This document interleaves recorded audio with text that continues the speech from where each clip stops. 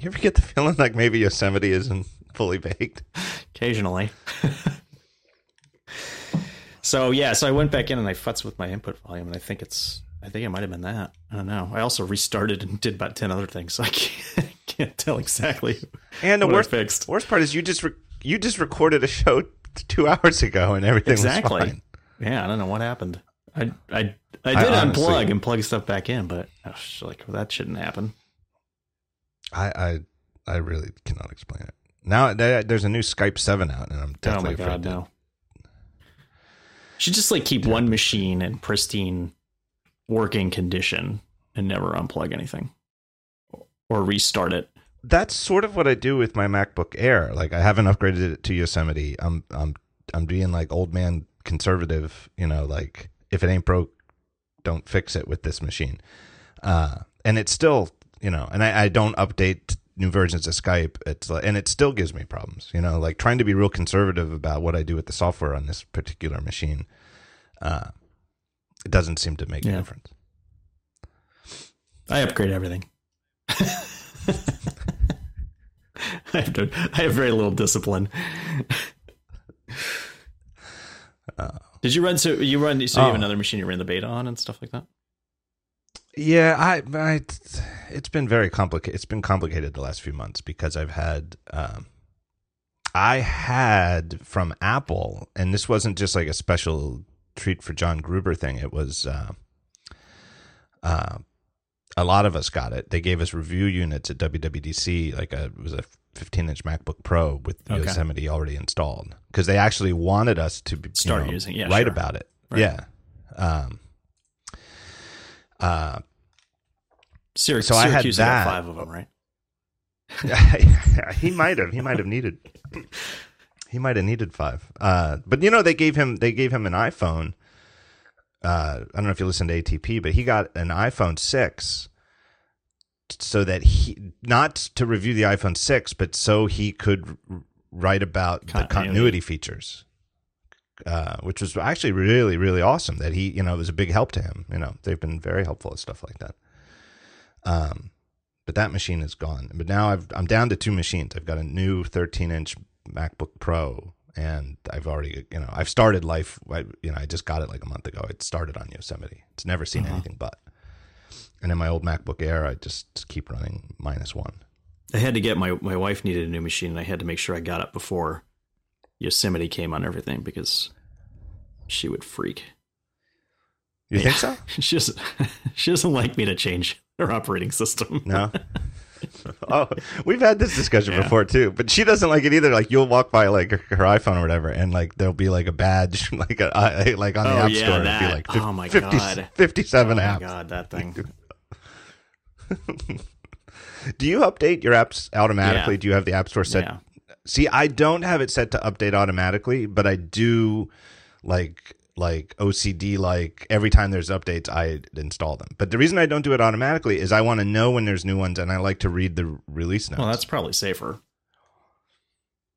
And just in case, I can't remember the last time that I've had like an app that I didn't want to update. It's been years, but just in case there's like, some kind of, regression in an app.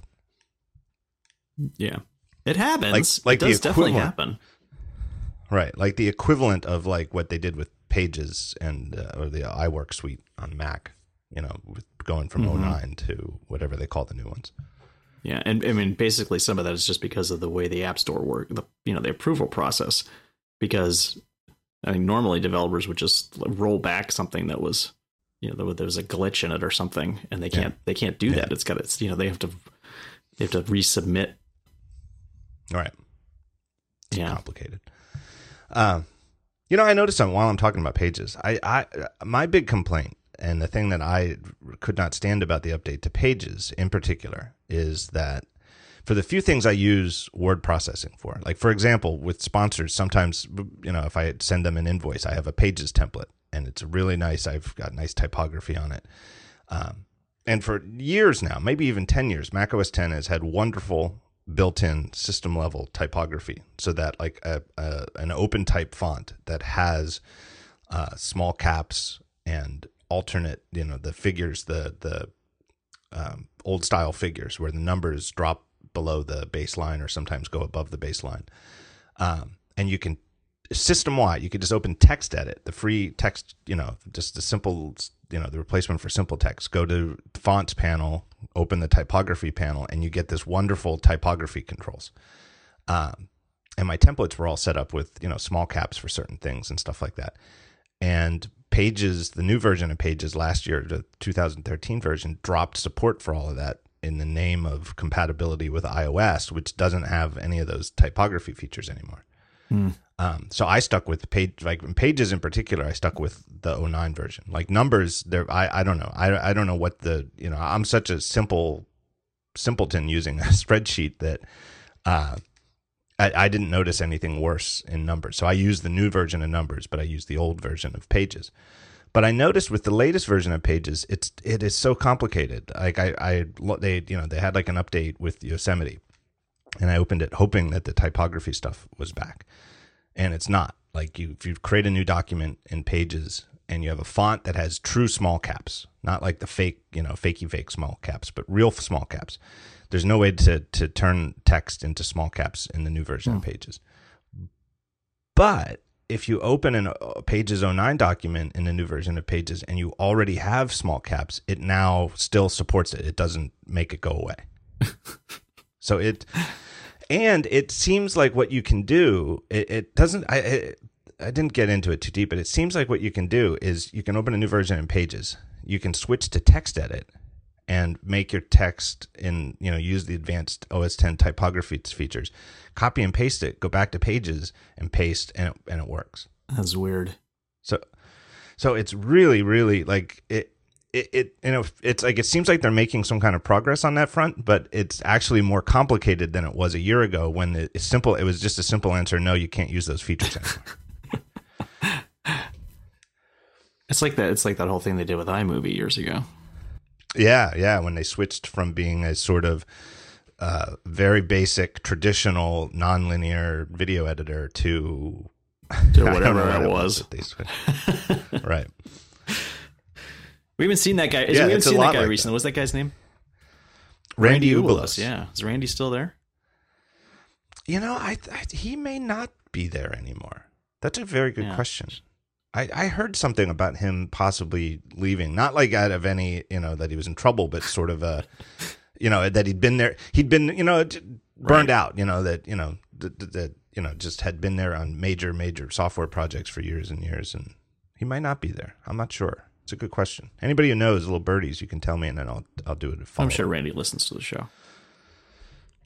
You'd be surprised. That was half joke, but half not joke. All right. I actually got a very nice email from somebody at Comcast from the show with Merlin last week. It was actually a very, very nice email. Somebody who's seems to be a true fan of the show, and they said that they were half laughing, half crying during the first hour of the show. They've since been fired. The ATP guys had a good bit about. No, he was not the guy. It was the guy who I want to hear from. I want to hear from the guy who made that graphic. I want to hear the story of how that graphic came to be. No, but the ATP guys had a good bit about the way that the iWorks apps regressed feature wise. And compare and contrast that with Microsoft, which never takes features away. If there's ever an if Word ever gains advanced typography features, you can bank on it that it's never going to lose them in the future. Yeah. And the other thing that they brought up, and this to me is so crazy, it's like I cannot believe that it's true. And I didn't even know it. I actually have it like marked to do more research on it and link it up from Daring Fireball. But apparently the new version of at least Pages, but maybe it's the whole iWorks suite, no longer reads iWorks documents that are older than the versions created by the 09 versions. Really? So Pages, like the oldest Pages document you can open now in the current version of Pages is from Pages 09. Anything created with a version of Pages earlier than Pages 09 will no longer open in Pages, which is completely crazy. Because I was about to delete the old version, the 09 version, because it puts that stuff in a folder. And I was thinking, I can just get rid of that iWork09 folder. It's not. No, it's crazy. Or at the very least, and it sounds like such busy work, but you really like the sensible idea. What you really need to do is find every single iWorks document that you have and open it. God. In make sure, see if you have, seriously, this is what we would have to do. What we will have to do is open up every version, any document we can find that's older than 09 and make sure it's saved as 09 at the very least.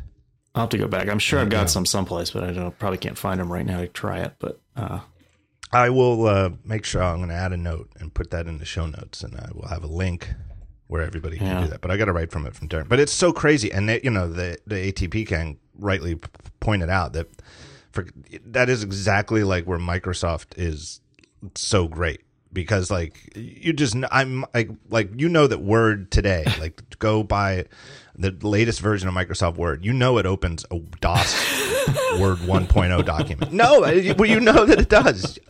Right? Would you bet against that? I would not bet against that at all. Right? I could probably test that too, actually. Right. Like if you set up like a 1984 like PC running like DOS 2 and like the first version of Microsoft Word for DOS. I don't even know what maybe DOS came out later than 1984. Whatever the first year that DOS DOS had Microsoft Word. Create a document and save it. I guarantee you that document will open with full fidelity in today's Microsoft Word. Did you use Word back in the day? No, I was always a MacWrite man. Oh, okay. MacWrite. Okay. Yeah. Yeah. I used Word until, what was it, Word 6, where they screwed everything up. And then I started using WordPerfect. On a Mac? Yeah. Really? Yeah. My wife and I used WordPerfect for years, even like long after it had been basically forgotten.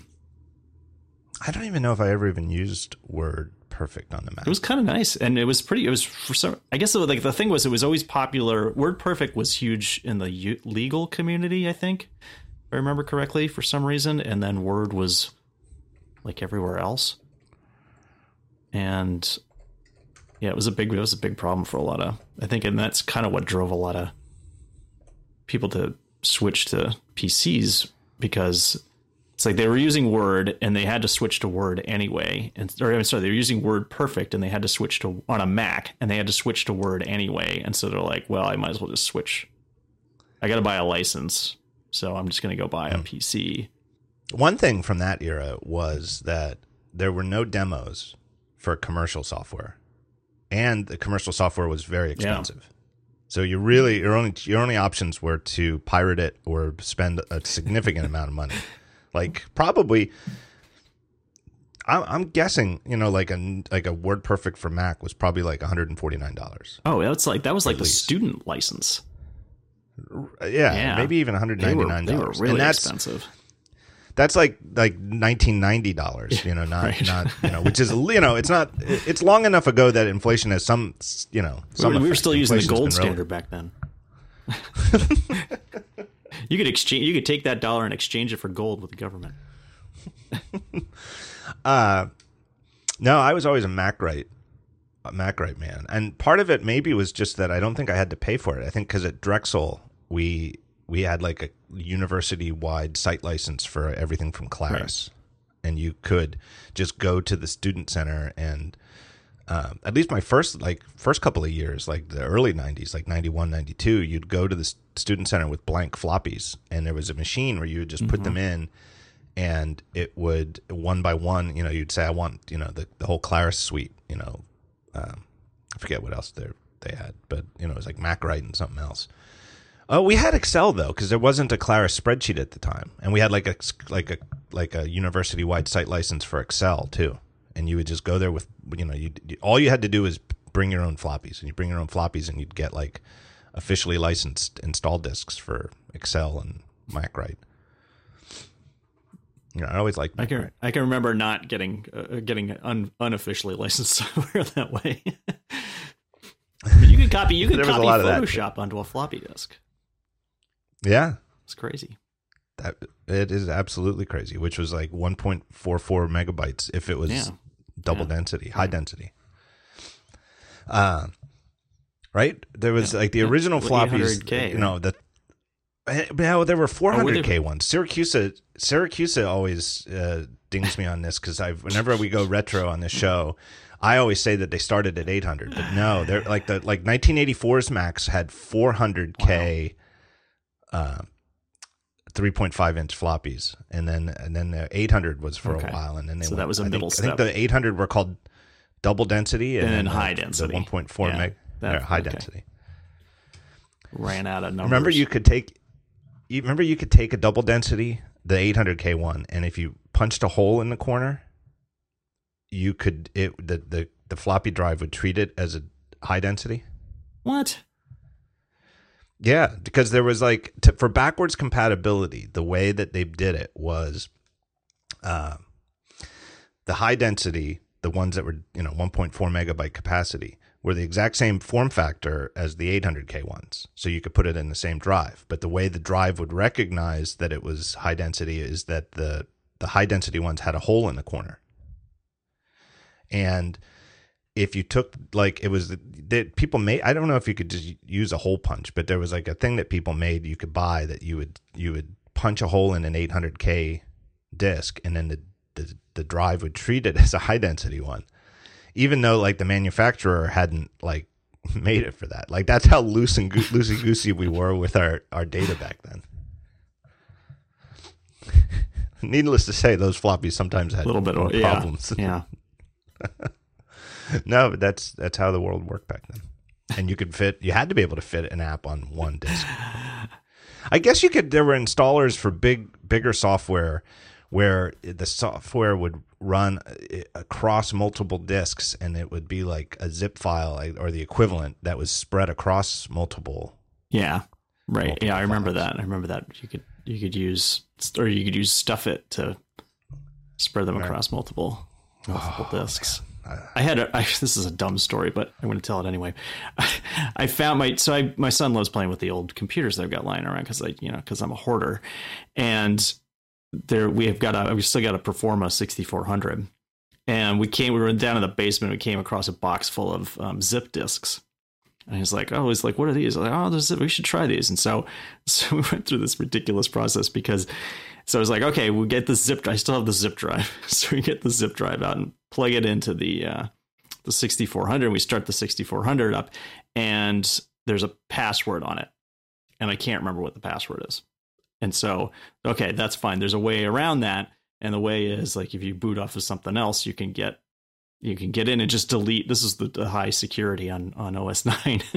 You could just delete a file in the system's the preferences folder. You go into the system folder, go to the preferences folder. You just delete a file and then restart it. It's fine, but you got to start with something else. Well, that model won't start off a floppy disk, so you have to start off a CD drive. Well, the CD drive was broken in the 6400. So and I don't know why I get this compulsion to do this, but I'm like, I got to solve this problem now. It's like, not only do I have to solve this problem, I got to stay up late solving this problem. So I pull the hard drive out of the 6400, and I take it up and I put it in my Power Mac, my G4 Power Mac. It has an extra drive, start up, delete the file, take it back down, put it back in the 6400. And as I'm putting it back in the 6400 and reconnecting everything, I have the zip drive sitting on top of the 6400 and just down in the basement where there's a cement floor, and I knock the zip drive off and I break the zip drive. So I went through this huge process, and in the end, I destroyed the thing that I was trying to connect to the Mac. Now I'm looking at new zip drives. So I'm in the market for a new zip drive. No, I did look on eBay, and it's like $15-20 to get an old zip drive, and I was like, what am I doing? At the point where it actually came to shelling out money. My time is worthless, but my money is not. Exactly. You easily burn 10 times that in time. You easily burn hundreds of dollars worth of hours. Yeah. Like imagine if somebody commissioned you to write an article that would take that long, And then they said, and it pays $15. You'd be like, Are you kidding? no, thank way, you. Man. Right. But when it came time to actually give somebody $15 for an old zip drive, it's like, oh man, no way am I wasting money on that. So I actually had cause to use Word recently. Speaking of the price of Word, and that being able to get a license, because you could just get it like an Office 360 license for, you can pay by the month, and it's like $7 a month or something like that for just the regular.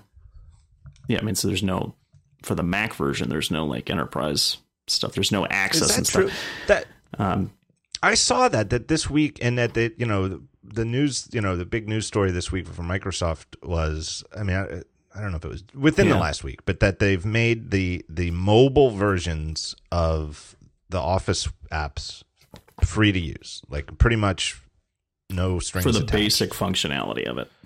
Yes, but it's read write. Yeah, like I think before it was like you could read documents, but you couldn't write them. And now you can edit them, and you can't do track changes. And probably a couple other, I mean, I'm sure there's some other stuff, but the big one I think that people often use is track changes, and that you have to pay for a license for. And they came out with Android versions too. Oh, is that? Oh, I missed that part of that story. That's interesting. I think so. Let me. I think because they had definitely said that they were going to do that, and there was somebody, I saw somebody retweeted. Okay. An executive from Google saying, can't wait to see the versions for Android. Yeah, Microsoft Office Mobile is the official Office companion optimized for your Android phone. You can access, view, and edit your Microsoft Word, Excel, and I'm guessing it's ... Yeah. But yeah, they have Android versions. It seems, that... and again, it's this. We're with Microsoft, where it's like almost the same boat as with Apple. With what would they have done if the old CEO is still there? Except Ballmer isn't dead. But it does seem though. But it does seem though that this is a Ballmer had to go for this to happen. Type of thing. Like, and it makes you wonder how different Microsoft's position in mobile might have been if they had done this sooner. Right? Like, what if they had done it in 2009, at least for iOS? Because let's face it, but in 2009, Android wasn't good as a platform, wasn't good enough for stuff like Office. But if at least for the iPhone, they had done it then. And then in 2010, when the iPad came out, they would have already been on iOS. And that could have, if the iPad had debuted in a world where there's already a functional Microsoft Office suite, boy, that could have really changed their status overall in the post-PC world. Yeah, I'm just wondering if it really, with so much, I mean, because the Office products aren't really tied into the way that people work as much as they used to be. And so much of our, the things that we produce are for the web, and Office applications are not really used for web production. Well, for us, that's true. And I suspect it's true for a lot of the people who listen to like our shows. But my test for what goes on in the real world is always the snooping I do in airports, not snooping, but, looking over what's this guy, as I go to the bathroom on the plane, just look at what's on people's screens. That's what I do. And I've noticed a lot. I've mentioned this before, but I see it over and over again. I noticed a lot of business people who, just judging by their attire and judging by the fact that they have PCs, and that a lot of times I see PowerPoint and Excel. I see an awful lot of Excel, and I also see a lot of Outlook email, like Windows Outlook. And then like I see them like, an hour and a half into the flight, they fold up the laptop and then they take out an iPad for the rest of the flight. I see it over and over and over again. Right? It's like they want to get caught up on their email, or they're working on a thing in Excel. And as soon as they're done with it, then when it's time to like relax, they go to an iPad. Yeah. You're sure they're not just popping the keyboard off their Surface? No, you know what? It's funny. We can make fun of the Surface, but I've seen more and more of them in the real world. I have. I too. definitely am. It's no longer a fluke. Well, I don't think it's selling great, but it's not as much. It's not quite the punchline it used to be. I see more of them than I see people using Windows phones. And again, maybe it's just easier to notice because if I see someone using a Surface, it's pretty easy to identify it as a Surface, and it's kind of hard to tell what phone somebody's using. Right, you can usually tell iPhone, be an Android phone. Right, from the back without seeing the screen, you can usually tell iPhone or not iPhone. But if it's a not iPhone, who the hell knows what it is, unless you can see the screen. But on the other hand, if you can see the screen, Windows Phone is so distinctive UI wise.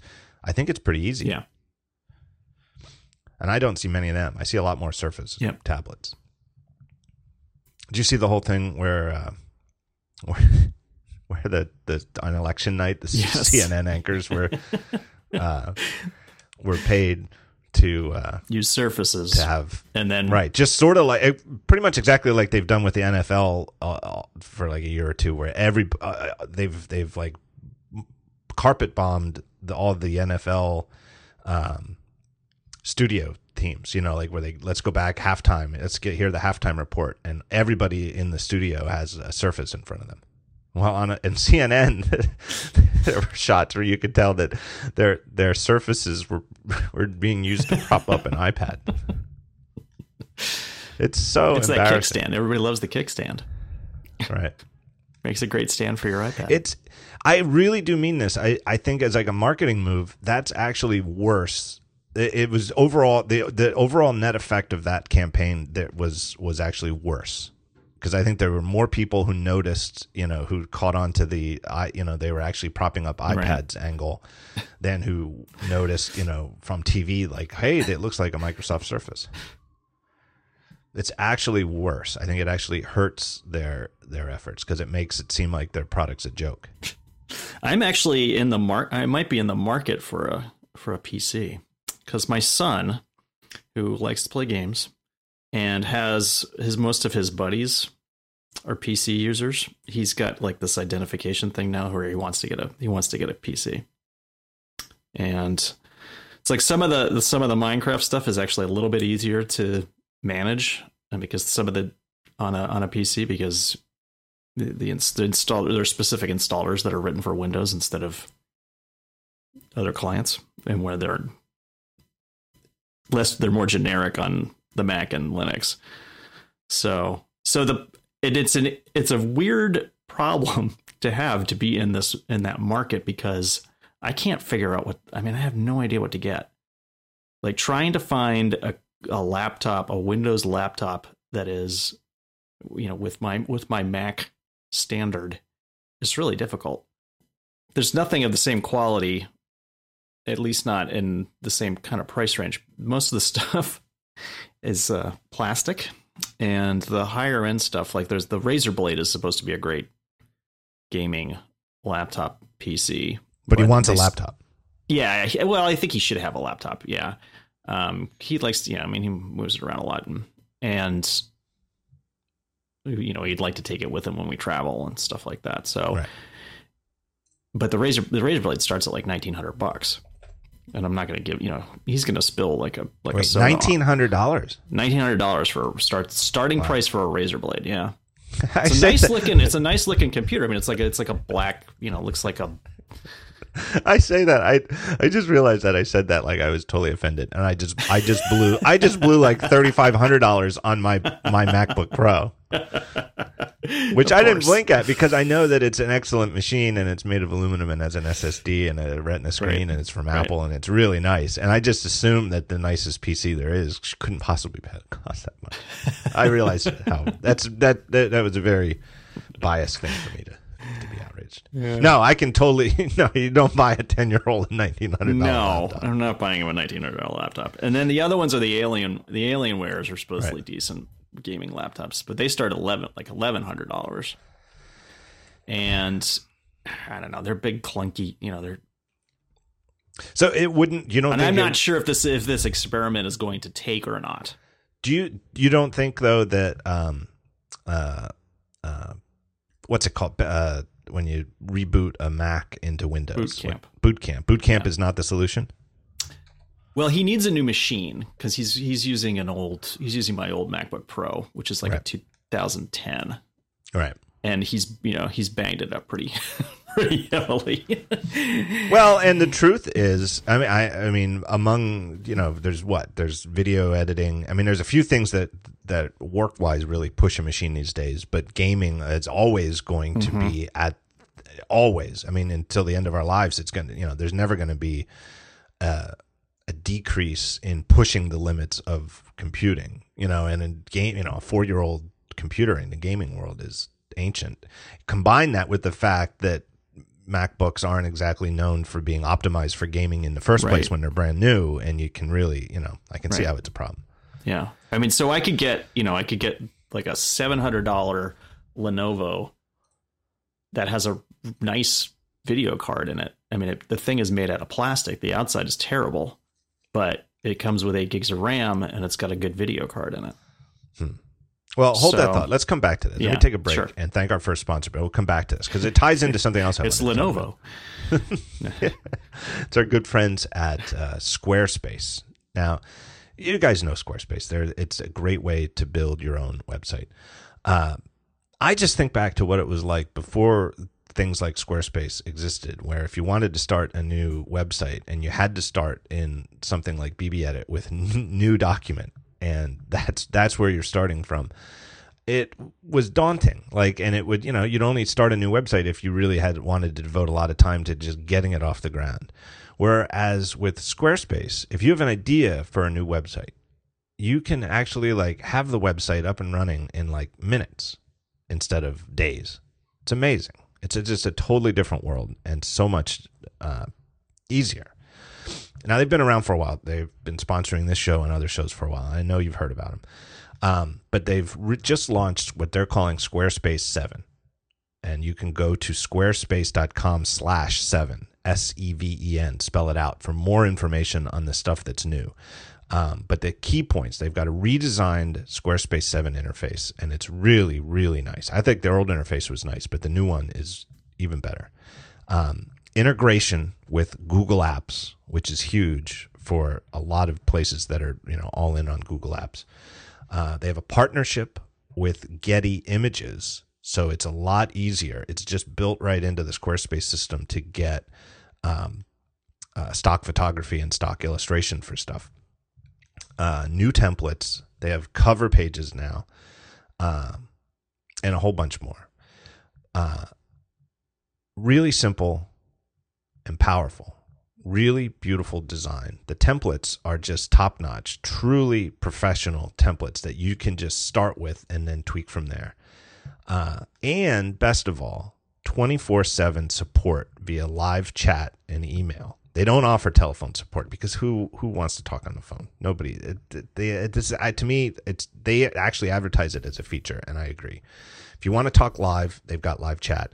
If you want email, they've got email, and they're 24/7, 365 days a year. You can always get in touch with them. So while you're working on it, if you hit a wall, if you're confused by something, just dial them up on the chat. They want to talk to you, and they'll help you straighten it out.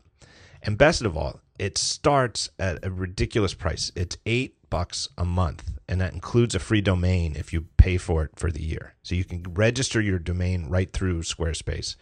$8 a month. All of their templates are responsive. Their website scales to look great on the phone, on tablet, on big 27-inch Retina Max, iMacs. And every website comes with an online store, commerce. You could set it up to sell stuff right there, and it's just built into the price. You don't have to pay extra to turn on the store. So start with a trial with no credit card required. No credit card. You don't have to worry that you give them your credit card and they're going to start billing you. Just go there, sign up, and when you do pay, which would probably be 2 weeks later, whenever the demo period's over, just remember, give the code. They have a new code for this show, The Talk Show, all one word, The Talk Show, and you'll get 10% off your first purchase. And then they'll know you came. They'll show your support for the show. They'll know you came from here. So go to squarespace.com/thetalkshow and they'll know you came from here. Find out more, and be sure to check out all the new features in version 7. My thanks to Squarespace. All right. So to me, your story about not knowing what to get for Hank for a PC is, I feel the exact same way, and I feel like it's just one of those. It's a chasm between Apple people and PC people that's only widened over the years. Because to me, one of the great things about being all in on the Apple platform is that it's so easy to know what the best thing to get is. Right. If I want the best iPad, I know to get the iPad Air 2, and just decide which color I want and whether I want cellular and how much storage I want, and that's it. Whereas if I want the best Android tablet, who knows what it is? If I want the best Windows gaming PC, who knows? Yeah, I mean, there's some like I said, there's a few manufacturers that specialize in that kind of thing. But you going to Lenovo's site too, and I mean, and I kind of leaning towards Lenovo just because I don't know. I mean, they've heard that they're okay as opposed to some of the rest of them. It seems like a lot of the other ones really have decreased in quality over the years, and a bunch of people have gone out of business and people get bought, and the dizzying array of options that you're presented with for just laptops is on just Lenovo's site is ridiculous. I mean, I can't make heads or tails of any of this stuff. And there's a section there's it's like a matrix. It's like a product matrix of different numbers, and within those numbers, they'll say one's good for home, one's good for gaming, one's good for business. But I don't know. But then you have to basically like navigate through those numbers and like figure that doesn't out make which any one sense and to which, me though. Yeah. I mean, doesn't make any sense to me either. Gaming is the only one that makes sense to me, because gaming means it's going to have high-powered graphics. If they're being honest and saying this one's good for gaming, that's right. It's got to be. It means it's good graphics, or at least gaming optimized graphics, because it's you could have like a Mac Pro might have very powerful graphics, but it's probably a more the drivers are more optimized towards professional applications than gaming. Whereas a gaming PC, what it means. It means it's set up for all the stuff on Steam to be optimized, perfectly. Right. But what's the difference between a machine that's good for home and good for business? I don't know. I guess that home is mostly just considered email and web surfing. And why, business, I don't know. That. And business, and I always get the sense that business is somebody else is paying for this. So this is a more expensive computer. See, I don't know. I kind of feel like it's such an artificial distinction that it dates back to the, back to when we were talking with like Word 5 and Word 6, like 1989 and 90, right, when like business would want like a networking card. Like when it was a card that you actually had to install in the back of the computer so you could plug Ethernet in or something like that. And an Ethernet card was a couple $100 and it was expensive. And there's no way you'd want that at home because nobody had Ethernet at home. Yeah. And so there were, like physical differences between what you'd want in a business environment and a home environment. Whereas it's a distinction that's meaningless today. I mean, there's a reason why Apple doesn't have business versus home distinctions in any of their products. Yeah. Right? There's no business iPhone and business, home iPhone. Yeah. And in fact, it's the fact that they didn't do that and they don't have any such distinctions is what's driven this whole, I think revolutionary bring your own device to work thing. Mm-hmm. That's really gotten in, gaining momentum in like the biggest and most buttoned up corporate environments. Yeah. I really think, that whole good, better, best thing that they did around 2000, right? Was that? That's no, I think it was even earlier. Was it earlier? Okay, so maybe it started earlier and it went like up to like 2003 or something like that, and then they started dropping it. Was brilliant, and I frankly think they should still do that. I think they do internally, but it's a little bit blurrier, It's yeah. Well, and the other thing they did was, they had good, better, and best, but then they had the simple 4-way product matrix of pro, not pro, portable, not portable. Yeah. Right. And there was the not Pro portable was the iBook, and the Pro portable was the MacBook, or I guess it was the PowerBook then. iMac was the not Pro desktop, and the Power Mac. Power Mac. Yeah. I was going to say Mac Pro, right? Power Mac was the Pro desktop, and that was it. And then within each one, there was good, better, best. Yeah. So it's a little bit more complicated now, but not too much. It's going to be really complicated. I have no idea what they're going to do next year with the iPhone. Well, shelf that. That's because I think that's a deep conversation. That is a deep, yeah. And I think we should return to it. But I don't think it's hard to go in and buy a MacBook today. I think, it's what would you rather do? Would you rather, pay? I think it'll get more complex, maybe more complex if the rumored Retina MacBook Airs are coming as, like in the early months of next year, which I think is probably true. I think if the iMac has gone Retina, I think the MacBook Air is probably next. And I think suddenly that becomes a little tougher decision to make. But that's a transition. Right. And if anything, it's only going to steer more people towards spending a little less and getting the Retina MacBook Air instead of a Retina MacBook 13-inch MacBook Pro, which I think would save people money instead of making people pay more. Right. But it's still, right now, today, though, it's a very easy decision. It's like, do you want the really nice machine and it's going to be a little thicker and heavier, or do you want the cheaper, lighter one, which is the Air? Yeah.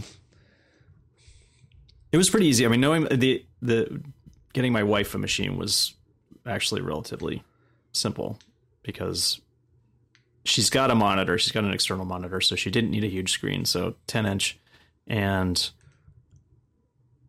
definitely the Air, obviously. And then it was just storage space. And she's got a fairly big iPhoto library, so she couldn't take the 128 gig hard drive. Right. And I was, I think, okay, if you want to get a machine now, it really makes sense to get 8 gigs of RAM instead of 4. Yeah. And so that was it. Yeah, that's it. Yeah. There were no other any other considerations whatsoever. Yeah, and I'm not, and I'm sure that on the flip side, it's like what drives like this conversation of how great it is that we don't have too many choices to make is exactly what drives PC fans nuts, and they think that and Android fans, right? Well, because I think they're the same people. Yeah. I think that the people who most like the fact that they can still build their own PCs for the desktop. Are the sort of people who think it's wonderful that there are so many Android phones to choose from. Yeah. My thing was that I'm seriously thinking about, like, in the next couple of weeks, probably maybe for the month of December, to try, I haven't done it in like 2 years, is give Android a shot and try living for 2 weeks with an Android phone. And so I asked around. I was waiting for the Nexus 6 to ship, which I almost certainly knew I wasn't going to want because it's so huge. But it came out, and the reviews came out yesterday, and a lot of them are really, really bad. Like Josh Topolsky's, had pictures from it, and he thinks the camera is actually worse than last year's Nexus 5, and both of them are way worse than the iPhone camera in low light. It's a really shitty camera, and that to me is a deal breaker right there. Right. But it's, so my just basic question to Twitter and to my Twitter followers is, okay, let's say I want to give Android Lollipop, the new 5.0 version of Android, which I do think from the outside, not having used it, looks like the first version of Android ever that's pretty well designed. Right. So that's why I want to try it. And I have no interest in trying Android 4 point anything on any phone because I know that I don't like it. I know I've used it. I've spent enough time with Android 4 devices that I know I don't like the design. So it has to be 5.0. Which phone should I get? And there's no clear, like, this is the best one to get. Yeah. Yeah. More or less, it comes down to the two most popular answers were the Nexus 5, which is the year-old Nexus phone, and the Moto X. The Moto X is more expensive, though. It would cost me like $500. No HTC? No, because HTC's M8, which did get some votes, and most of the people who who voted for it, said it's easily the best build quality of any Android phone. But all HTC has promised for the M8 is that it'll get Lollipop within the next 90 days, which probably means 89 days from now. Yeah, I've talked about my Nexus 7 on the show before, and it's the original one. And so the other day I thought, because Lollipop just came out not that long ago, I thought, oh, well, maybe I can see if I can get Lollipop on that device, because it wasn't included in the beta program. Originally, I tried it back in the summer, and it was not one of the devices that you could install the early release on. And still there is no release for that device. And how old is that? Which was very confusing. So when did that come out? 2 years ago? 2.5 years ago, I want to say.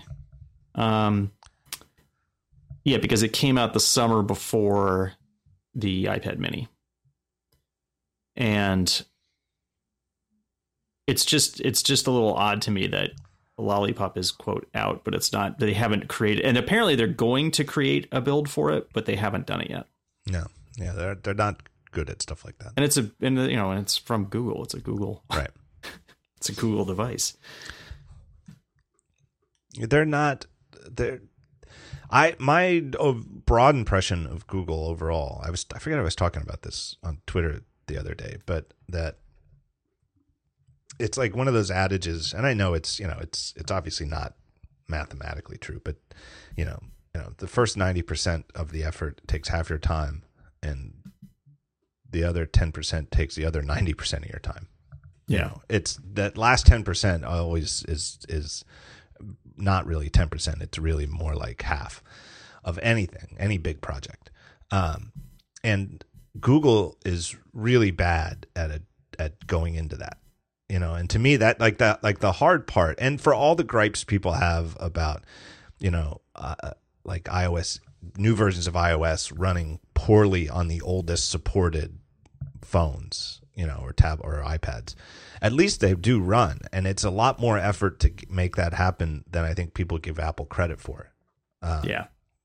And it's, Google just punts on all that usually. I mean, or with Android pretty much every year.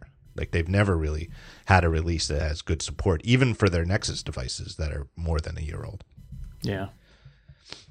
Because it's hard. It's really, really hard. And they just don't even try. But the consensus seems to be that if I want the best, like the state-of-the-art Android experience today, get a Moto X. The new Moto X, because they kept the name the same year after year. That's interesting. I wouldn't have thought that. Yeah, and everybody seems to agree with it too. Like the consensus is it's the best build quality. It's a good, a competitive camera, and Motorola's extension. It's not just a pure, like the way that the Nexus has the pure Google Android experience, like Android 5.0 with nothing, unadulterated. That Moto X's version is pretty close to stock, and the only thing they really do is they add their own applications as system apps that you can't delete, but they don't change the system itself. Like the notification center looks like the pure Android notification center, and stuff like that. It's a lot more. It's really, really close to stock Android with a few Motorola sprinkles, as opposed to the HTC and Samsung way of sort of getting in at the system level and decorating it. Right. I would love to try a Xiaomi phone. Yeah, I would too. I don't know how you could get your hands on one of those. Yeah, I don't either. And from what I've read, I suspect that while it would be fun to use, it's probably crappy enough that you wouldn't want to blow a couple $100 on it because it's, Right. But I'd love to see what the user experience, what the software is like. Yeah, I would, because it's substantially different from the look of it. Yeah, very, very custom. Yeah. And I don't know what's going to happen. People keep talking about, look out, because Xiaomi's going worldwide now. And I don't know what's going to happen if they come to the United States. I don't think they could. Yeah, I don't think they ever will come to any. I don't think they're ever going to come to a country with strong IP laws. Right. I really don't. And they're going to I think they can grow. They have a lot of room to grow just staying in the Asian countries where they are now. Because the way that they operate and the way that they so shamelessly copy stuff, that I just don't see how they're gonna. I just don't see how they could do it. Yeah, I wouldn't think that would they wouldn't be there 5 minutes before they get slapped with a suit. Yeah. Well, and let's come back. When we come back, let's talk about your thing before about what Apple will do with the iPhone next year. Okay. So remember that. But I'm going to take a break here and thank our next sponsor, our good friends at Harry's. Now, Harry's makes really super high quality men's shaving products at extraordinary prices. And it's a special month. This is November, but it's in Harry's world, it's Movember. Have you heard of this Movember? Yep. So it's a little late now to get started, but better late than never. But the idea with Movember is you do a full shave, you shave your face, and then for the rest of the month you just grow out your mustache. And the idea is when you start to look goofy and people say something to you, you mention Movember, and what it is you raise money for men's health issues. Things like getting your colon checked and everything like that. So Harrys.com is the official razor partner of Movember, and they will be there for the entire hairy month. So whether or not you grow your mo with Harry's, you can get an amazing shave and do good by supporting Movember's quest to fund research on important men's health issues. Totally worth checking out. Really good cause. I mean, who's opposed to men's health? It's a great cause. And again, I've said this before, Harry's products are just amazingly high quality. Really high quality handles, high quality blades. To me, that just says it all, is that they're not like white label blades that they put their brands on. They bought their own razor blade factory in Germany, a factory that's been crafting razors, and blades for almost a century. They bought it, and now they make their own. And by cutting out that middleman, that's the main way that they can offer really high quality stuff at a fraction of the price of drugstore brands. And it's literally like, even if you go to like Amazon, who is not known for being undercut on prices, and compare the price of like Harry's blades versus Gillette blades, the equivalent number of blades on the thing, it's about half the price. Really, really great price. Their starter shave set starts at just $15. That includes the razor handle, 3 blades, and your choice of Harry's shave cream or their new foaming shave gel. I've only ever used the shave cream. I like that stuff, but I don't know. What kind of shaver are you? Do you like the foaming?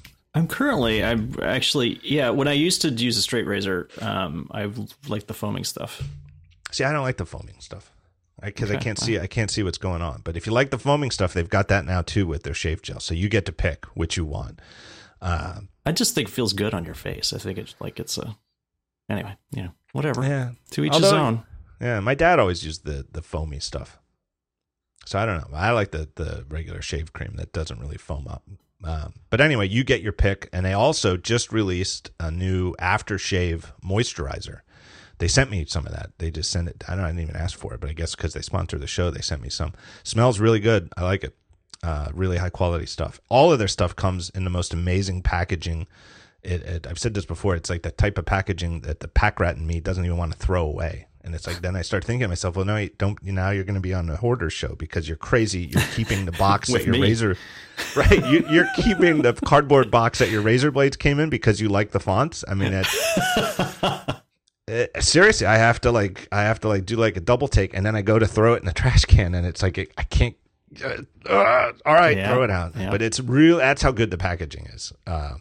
Really great stuff. If you haven't checked them out, for God's sake, do it now while Movember's going on. Go to Harrys.com, and they'll give you $5 off if you type in my coupon code. My coupon code is, I think it's The Talk Show, but I don't have it in front of me. Type in The Talk Show, and I'm sure it'll work. Go to harrys.com and use that when you check out. You'll get $5 off your order, which is, it's only $15 to get started. So there you go. You're 1/3 of the price knocked off to start. Go check them out at harrys.com. I've been shaving my head for like a year and a half now. Yeah. I've never shaved it with a blade. I've always used an electric, but I should try it with, I bet it's a really nice, clean cut. Yeah, I don't know I don't know how you would It's do it. tricky. I know some people do it, but I know guys, I know bald guys who do it. Right. But you can't see. I don't know. I'm gotta be careful. I have a hard enough time. I'll get Hank to do it. I have enough trouble just shaving my face with my decreasing vision and stuff. What I can look at is hard enough. So next year's iPhones, a lot of people have been talking about this. Is what are they going to do with the 4-inch size? Is that what you're thinking? Mm-hmm. Yeah, because I've seen a lot of people have been publishing their a month with the iPhone 6 Plus or a month with the iPhone 6, and everybody seems to really like them. I like the device well enough. I've got a 6, but what I mostly like about it is the extra features as opposed to the larger screen. If I could, I would actually go back to the 4-inch. I would too. In fact, I did it for 2 weeks. I went back just to see, what I thought. I actually took my SIM card out and went back to my 5S for 2 full weeks and really liked it. But ultimately went back to the 6 because I can definitely tell. I can absolutely Pepsi challenge the superior photos, especially indoors. It's possible that outdoors in sunlight, I couldn't Pepsi challenge the photos, but indoors I can definitely do it. There's so much less noise on the, and brighter exposures in really low light on the 6 that alone almost seals the deal. I also can tell, and this is something I didn't like when I wrote my review of it that I didn't notice. And it's the sort of thing that it's why I wish that I could always take 6 weeks to write these reviews like I used to before I got the review units, as opposed to doing it in like 1 week. But like in the first week with the 2 new phones, I noticed that the screens were nice, but I didn't notice that they were actually nicer than the 5S. Yeah, I didn't either. And there's that whole the big thing that I was obsessed with the first week was the increase in pixels per inch on the 6 Plus, that they went to this 1920 by 1080 resolution, and it runs at 3x Retina, but on the fly they scale it down to like this weird 2.7x scaling factor. And I spent the whole week taking my glasses on, taking them off, getting it, squinting real close at it, trying to see if I could see, the scaling and how much nicer. And the 6 Plus really does look nicer to me. Like you get really close to it and text looks better because there's more pixels per inch. Even though they're scaling and it's not true 3x, it really does look better than 2x. And this regular 6 has the same 326 pixels per inch as the 5S. I didn't notice this in the first week with the phone because I was obsessed with just the pixels per inch. And the 6 had the same pixels per inch for the 5S, so I didn't really bother looking at it too much. But now, these almost, 2 months later, and with me having gone back to the 5S for 2 weeks and now back to the 6, I can really notice that the 6, the fact that it has the same pixels per inch aside has a really nice improvement to the screen. And I know that they talked about the fact that they added a polarizing filter or a new polarizing filter, so it looks better with polarized sunglasses. But I think something to do with that also, the screen is even closer to the glass than before. It's even, right. I know that I raved about it endlessly when they first went Retina with the iPhone 4, that it really looked like the pixels are closer to the glass.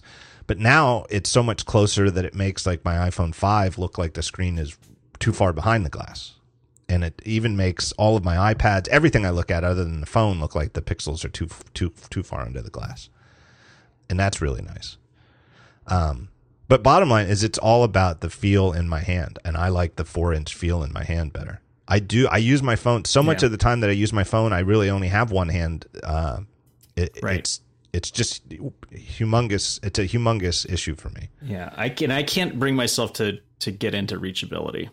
Do you use reachability? Never. Much? Yeah. No. Even though my complaint is about not being able to reach stuff at the top with my grip, it never occurs to me. So instead, I'm doing this thing where I'm gently palming it. Right. And there's no support at the bottom, and I'm reaching across the phone to get to the upper right hand corner. And I'm doing it right now, which is why my mouth is turning away from the microphone. But and I know I'm going to drop it at some point because it's not a secure hold. But reachability, I mean, to me, it's nice that it's there, but it often doesn't fire for me on the first try, and so then I'm doing this extra thing that I didn't used to have to do, and sometimes it's not working. And it just doesn't. It's not solving the problem for me.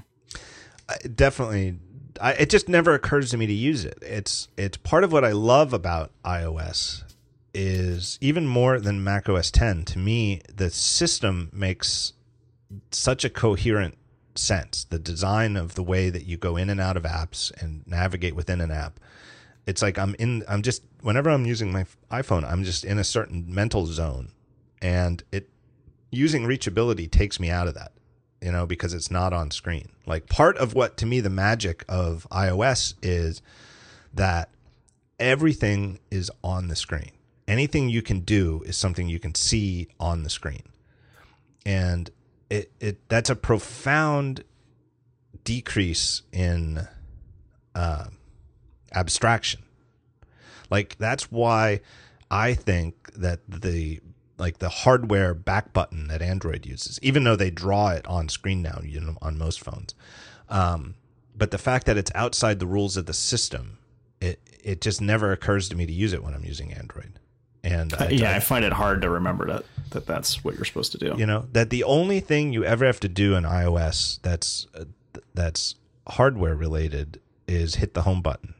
Software wise, mm-hmm. And then there's things like volume, but that volume makes sense that it's hardware because it's not the software you're manipulating. It's what the actual, it makes sense that it's hardware because it's the device that's emitting the sound.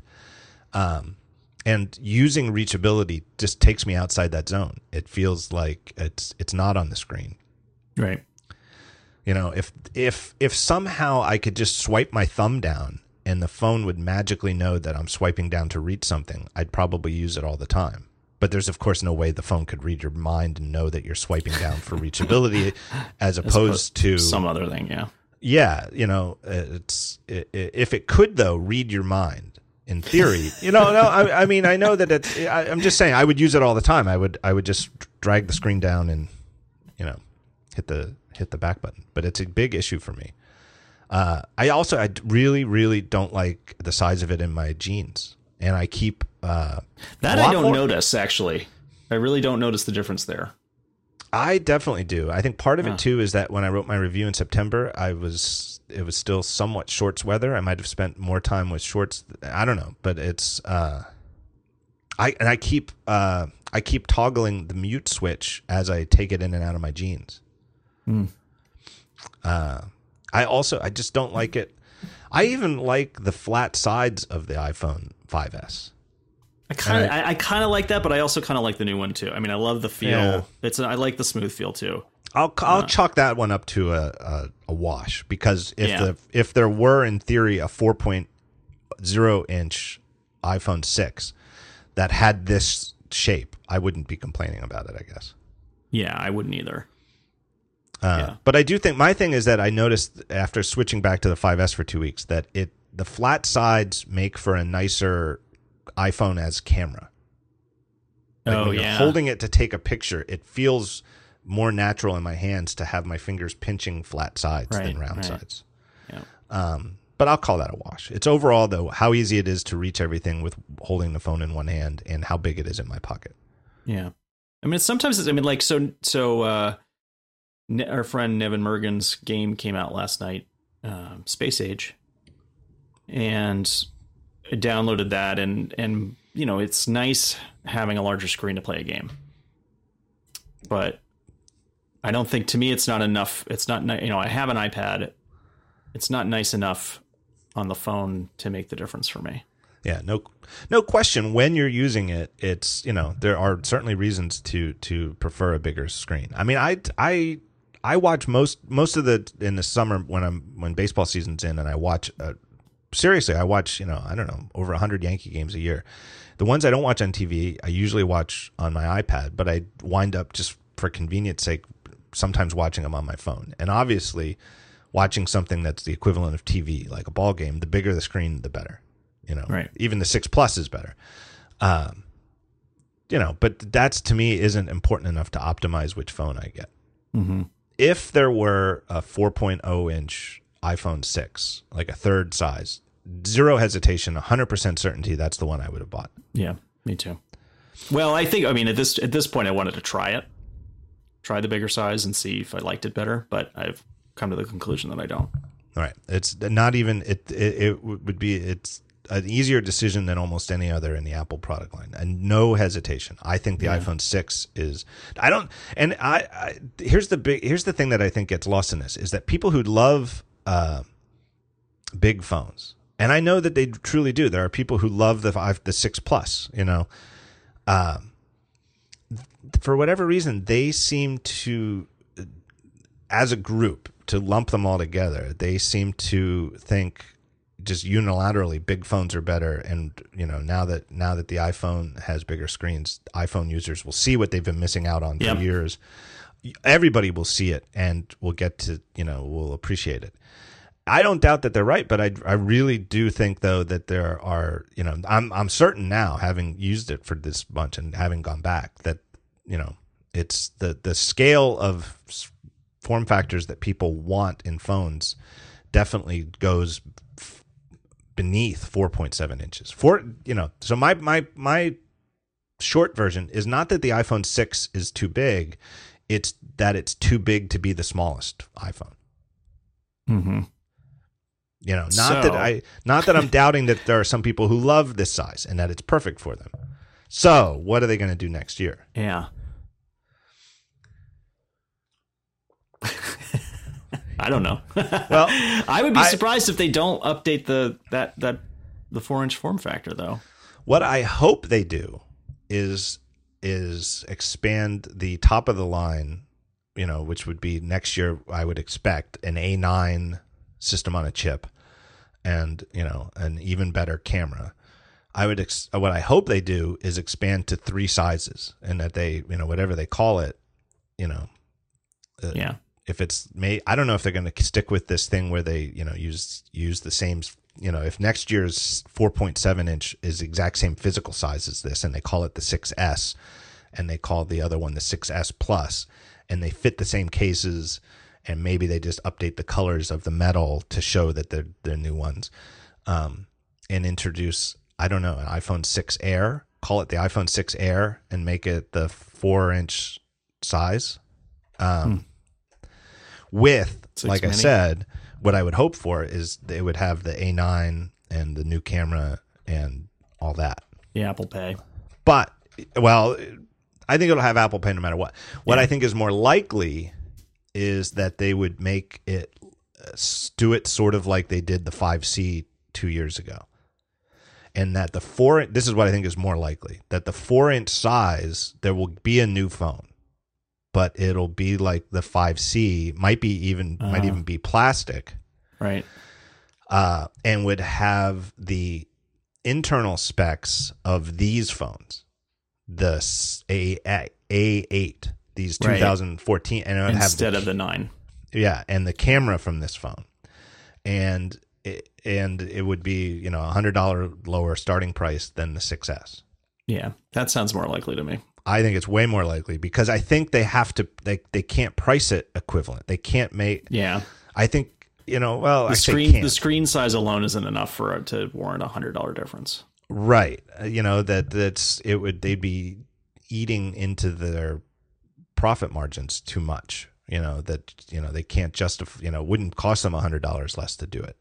So I think it would be more likely that it would be like the 6C, the iPhone 6C, and it would be 4 inches, but it would be a year behind on the specs. To me, the plastic seems to belong at the bottom of the line, though, because what happens then? I mean, you can't then take the 5S and move it down to the free model and have a plastic. Well, maybe I guess you could, but the screen size is the same. I mean, that's what they did with the 5. Right. You know, they had the 4S when the 5C came out at the bottom, but that was a different screen size. And it doesn't seem like they could push down. I mean, maybe they could just make a new 5C. So then the bottom two would be both plastic. Yeah, something like that. I don't know. But that's what I worry that they're going to do. And I worry that on the CPU side, I probably would just prefer size alone. And I'll take the year-old CPU specs and get the smaller one.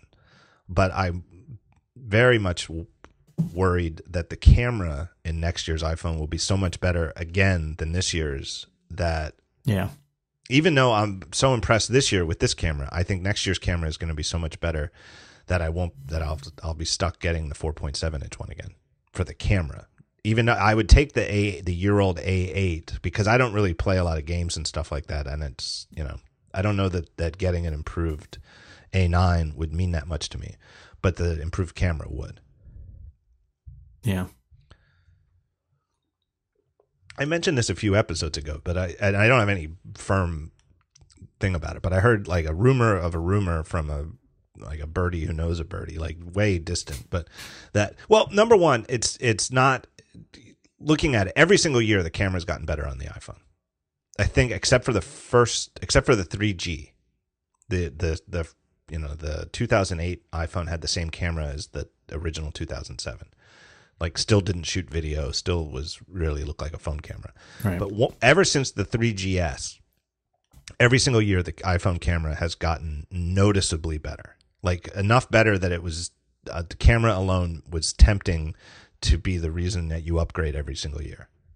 At least if you care about photography. And so there's no reason to think that's going to stop anyway. But the specific thing I heard is that it's like next year's camera might be like the biggest camera jump ever, that they've got like really? Yeah, that it's I don't even know what sense this makes, but that I've heard that it's some kind of weird 2 lens system where like the back camera uses 2 lenses, and I don't know, somehow that it takes it up into SLR quality imagery. Wow. And I don't know that, well, and in some ways and that's what I've heard, but it can't really mean SLR quality, because a lot of what makes SLR and in the digital age, the 4/3 cameras, which aren't SLR, but you know what I mean. What it means is big sensor, and a lot of what makes cameras with big sensors have better imagery is physics. There's physics involved, and you have to really have to have a big the lenses, sensor. Right. But that there's something they could do with 2 lenses, I don't know, that just makes the photos, if not at a technical level SLR quality, but at a practical level for consumers taking pictures, closer to SLRs. I don't know. Yeah. But that it's a big enough jump that anybody who cares about the photography, even if you really want a 4-inch phone again, you're going to get the 4.7. Yeah. I feel like the last 2 cameras have been plenty of camera for me. I'm not as big a camera buff as you are. And for years it did seem like, okay, I'm basically taking pictures with this because it's the one that's in my pocket. And I don't feel like that anymore. Like it's practically speaking caught up to almost everything that I need. Yeah. They've gotten so good. Yeah. And I'm a guy who's, every couple of years, not every year, like every couple of years, I'll drop $800 or $1,000 on a new camera. I don't do that. And I really do care about some of that stuff. And I could just see looking at my, like my Lightroom archive, that every year it's more and more, or less and less photos shot with anything other than the iPhone. Yeah. It's, it's always, it just gets more and more, even like on vacation. And I have the camera with me, and it's like, I don't feel like walking around with that on my neck. I'll just use my iPhone. But I think the camera is what it's going to come down to for me next year, unless they do what I really, really hope they do is put 3 phones at the top of the. Yeah, that would be what I would hope too. But I don't think they will. I agree. Yeah. But I still think I would probably go back to, stick with the relatively same internals as this phone in a 4-inch screen. Yeah. I think it would, if the camera isn't vastly improved, if it's, I would be very tempted to get that phone. I noticed too, and here's the other anecdotal thing is like 2 or 3 weeks ago, there was a small indie Mac conference here in Philly, Coco Love. I didn't speak at it, but I went to it, and I don't know, 150 Mac nerds, iOS development.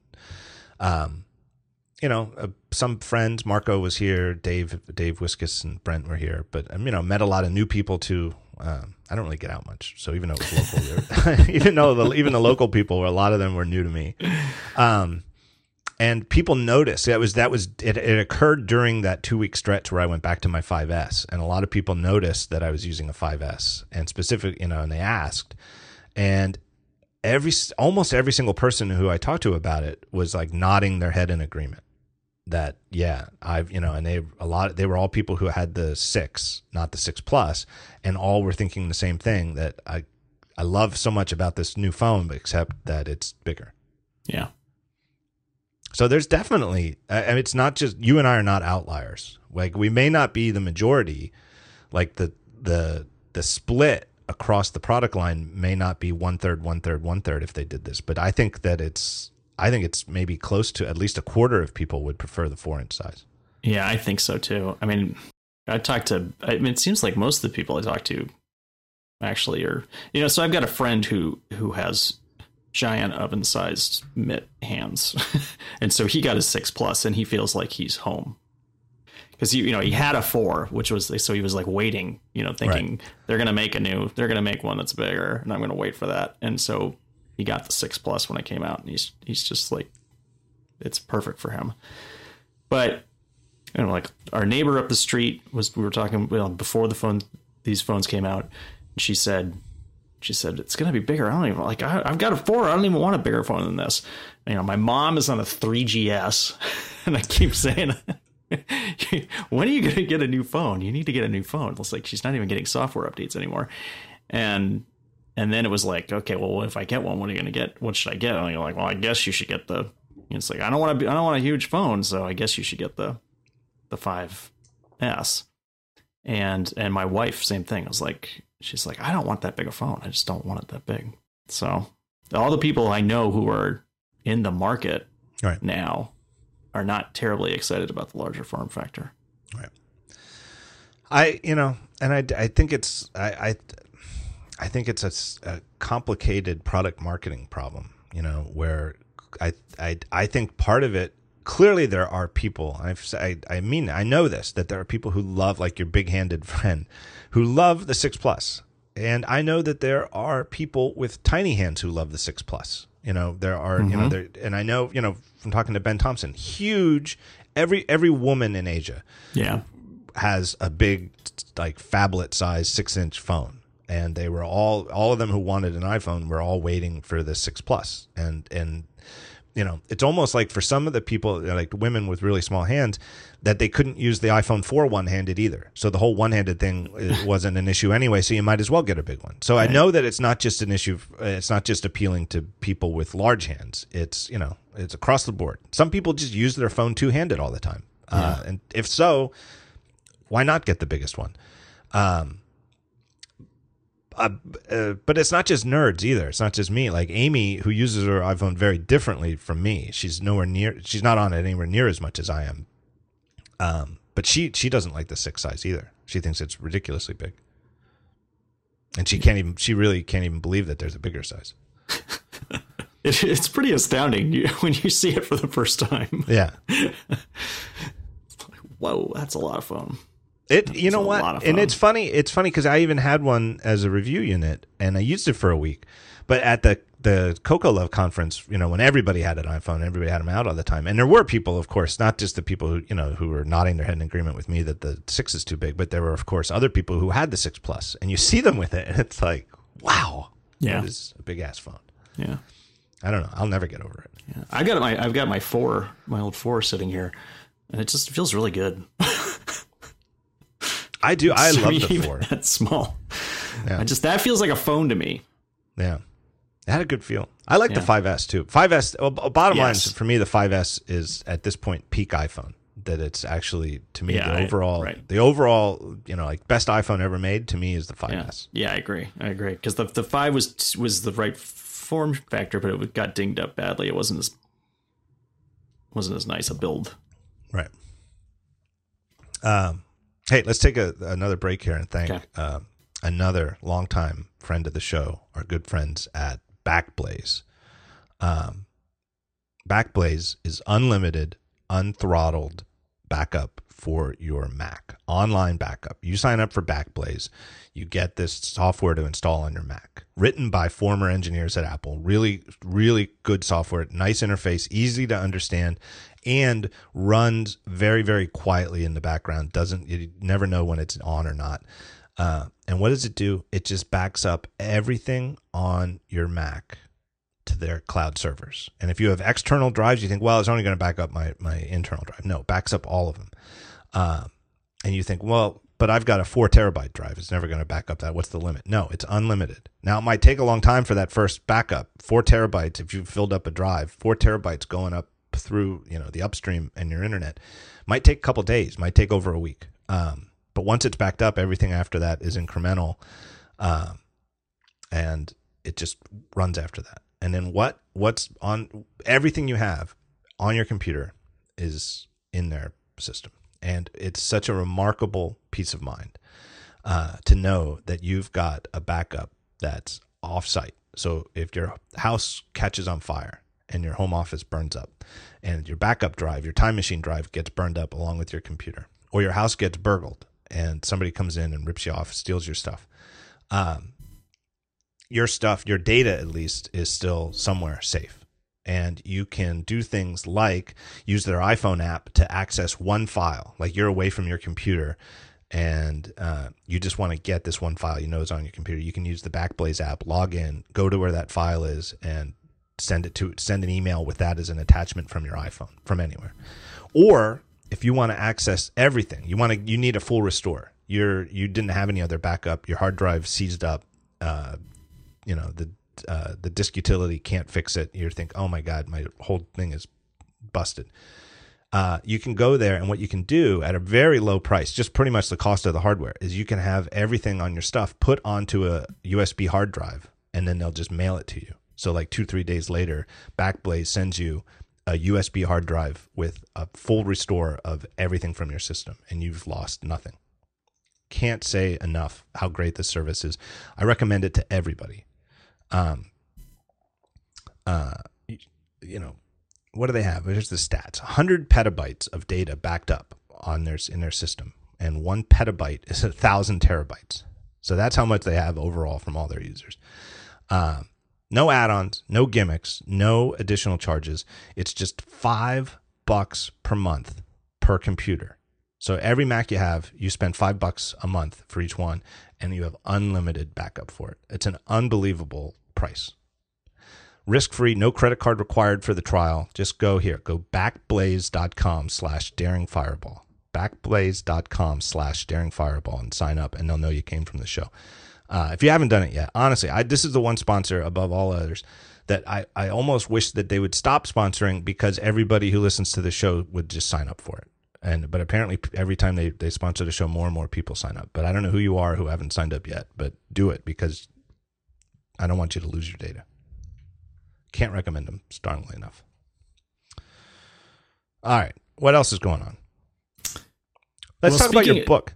Oh, want to talk about your book? Yeah, we can talk about Or what? Book. You got something else? No, that's fine. We were talking about, I was talking about having to use Word. Yeah. And that's what I used Word I was going to ask about that. Well, here's the deal. Have you ever written a book before? No. So you've written your first book. Well, part of my first, but it's a co-authored. All right. So it's Tell me myself about it. and 2 other fine authors, James Clark and Corey Dussman, and we have written the visual guide to Minecraft for Peach Pit Press, our good friends at Peach Pit Press. And it's a getting started book for people who are interested in getting into Minecraft or interested in learning a little bit more about some things like how to build houses, how to use redstone. Redstone is really kind of an amazing thing if you haven't gotten into redstone in Minecraft.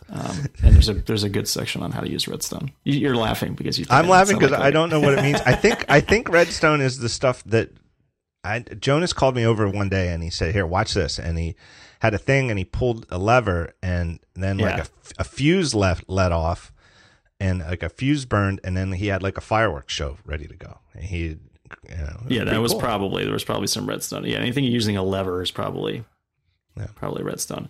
I mean, and the cool thing about redstone is it kind of teaches, particularly for kids, it's almost like programming because they're gates. So you can set up a series of different gates, and by using these gates, you're basically it's basically the same fundamental theory that is inside every computer. All right, it's logic. Right. Like, ands and ors and stuff like that. Yeah. And, and one day Hank came to me, he's like, I saw this thing on, as usual on YouTube, and somebody had made an elevator in Minecraft using redstone. And he's like, I want to make this thing, but I can't figure out because, most of these YouTube videos are created by, a lot of them are created by like 14-year-olds or, right. people who don't necessarily have the best video production skills and presentation skills. And this guy was better than most, but he also got like halfway through and realized that he had screwed something up and just like tried to correct it on the fly. Which is like, so it was pretty aggravating for me having to put that thing together, but we got through it and we got it done. Anyway, so some of that stuff is in the book. My section is I got the beginning section, which is how to, basic game installation and using the interface, and then also surviving your first day, which if you're first, for me, that was like the hard part getting into the game was like, okay, you just get dropped in this world and there are no instructions really whatsoever. And it's like, so what am I supposed to do? How do I move around here? What's my goal here? And so I talk about that and then do some basic introduction and how to set up a server. I did that section and how to install mods. So, now your section is also available as its own standalone book. Yeah, all of the section. Yeah, all of them are. So, if you go, so you can go to Peach Pit Press and it's peachpit.com and look up the visual guide to Minecraft, and you can get any of the sections separately as ebooks, or you can get the book. And we're also doing some video stuff that goes along with that. So if you buy the book, you'll get access to that once it's available. It's not quite up yet.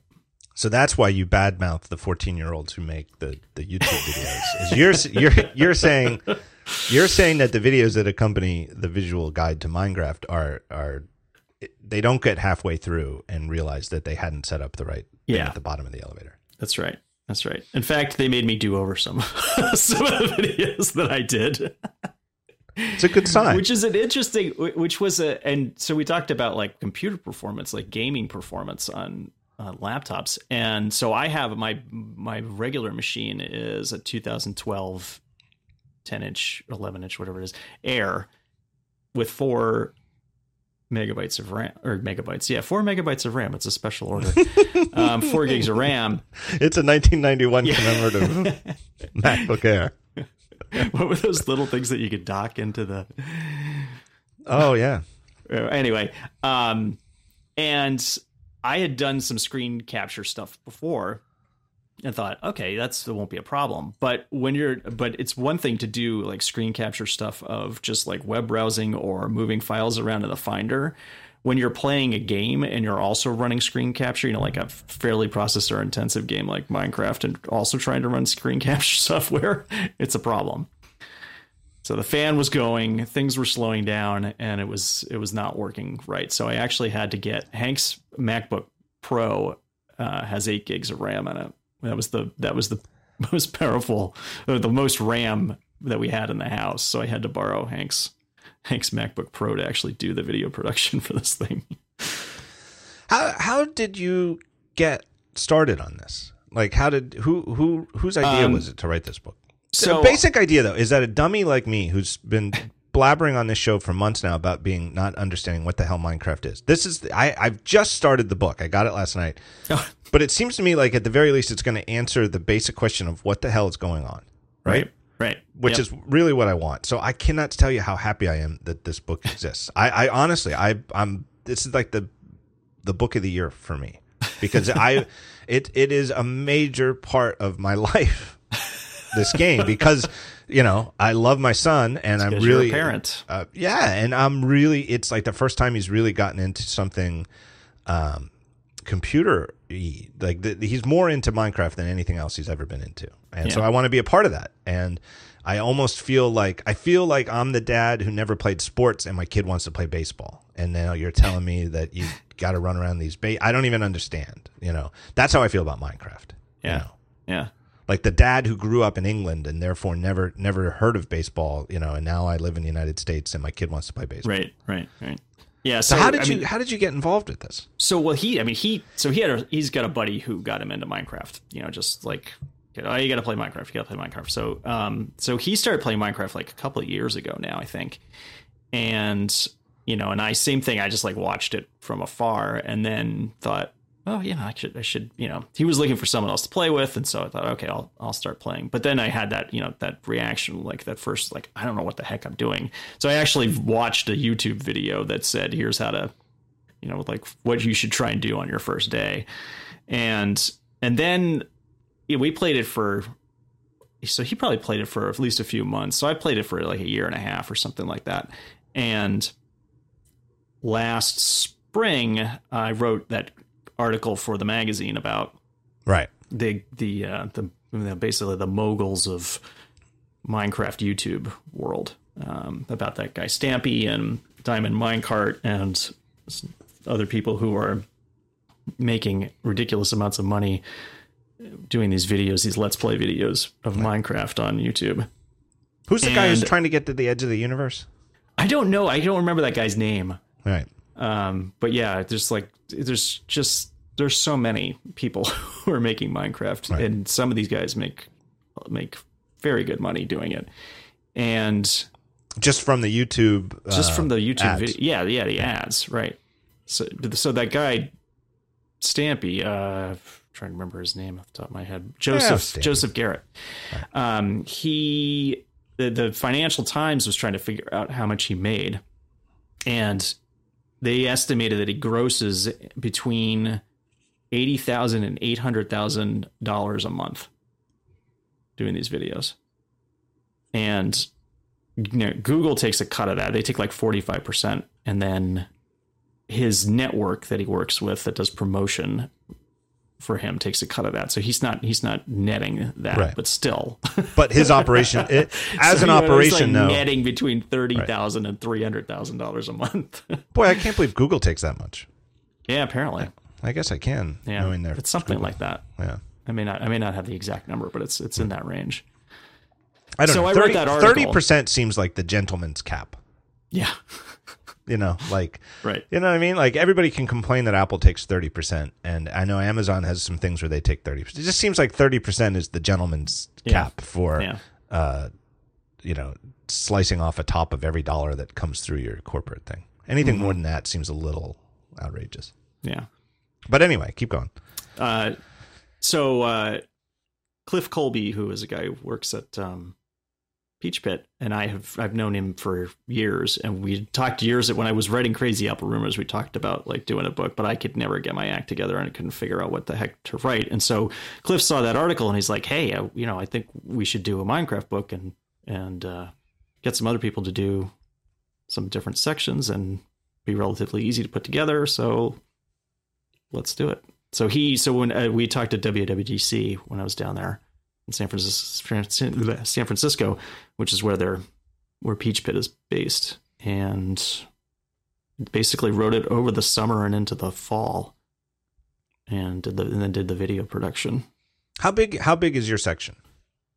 I think my section's about 40 plus pages, 40 to 50 pages, something like that. So it's not huge. No, it's not huge. Right. but it takes time. So it's an interesting process, and all of it in Word, which is not my. That's one of the questions not my strength anymore. I mean, I used to be okay at it, but they do, these people, the book production companies, they're all in on Word. Yeah. And it's not just, well, we just all need to agree on a file format that we all can read. It's because they're like the change tracking. It's mostly, I think probably the biggest thing is the change tracking. And then after that, it's formatting stuff. Because they have all these, so they have all their templates built into Word already. So they provided me a template, and I typed into the template, and then they had macros that would do formatting stuff. So yeah, that part. I'm curious because I am a writer. I have written a lot. I think I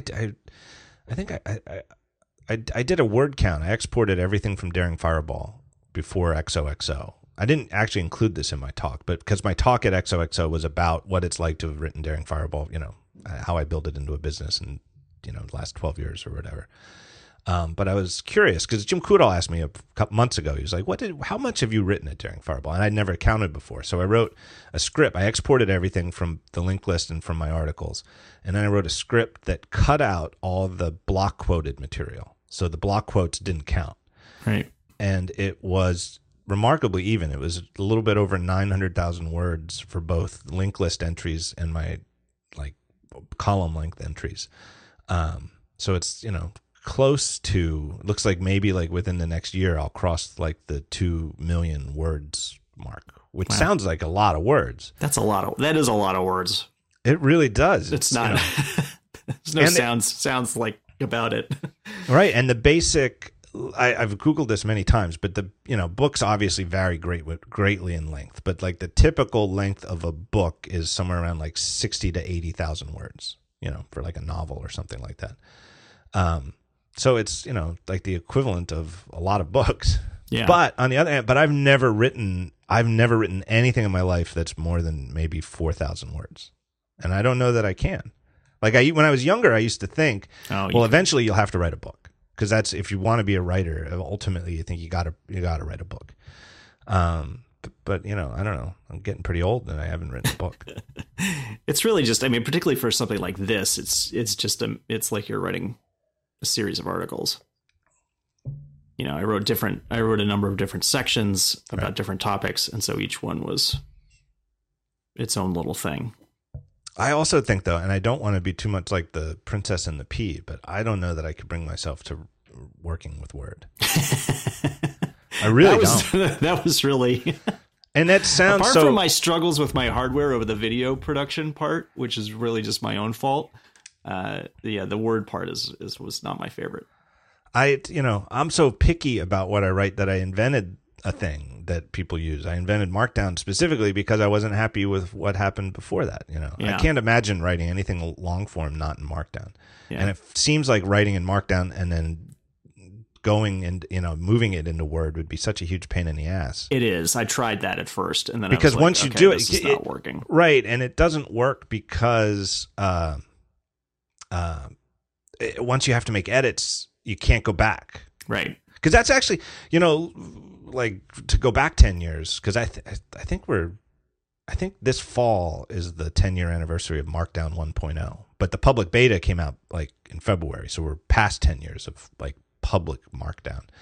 But before Markdown was Markdown, it was a series of filters I had in BBEdit that were one way.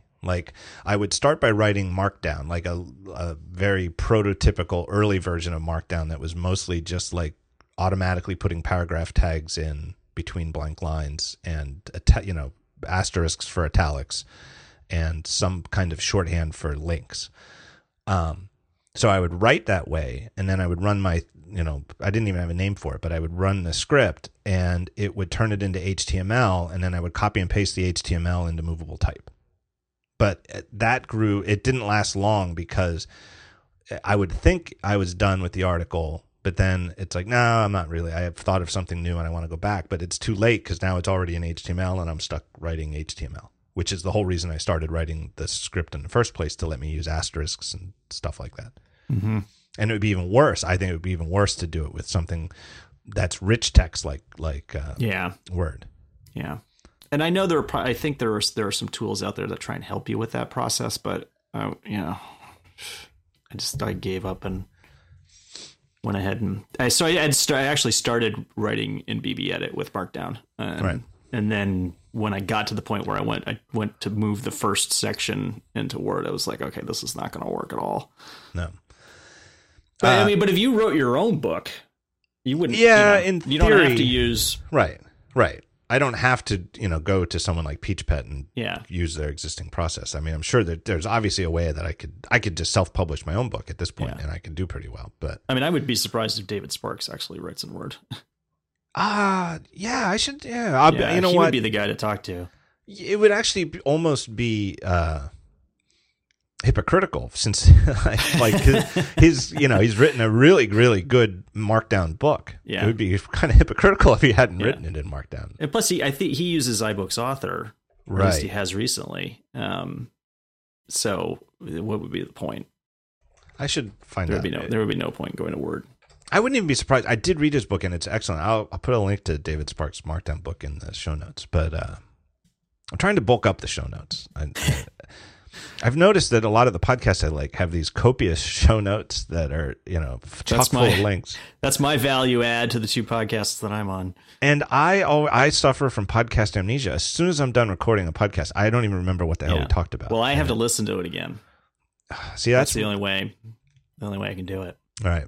But anyway, I'll put a link to it. But I wouldn't even be surprised. I did read his book, but maybe I have vague recollection that maybe he even included something about how he wrote the book. That his production, Yeah. The other person who might know is Serenity Caldwell.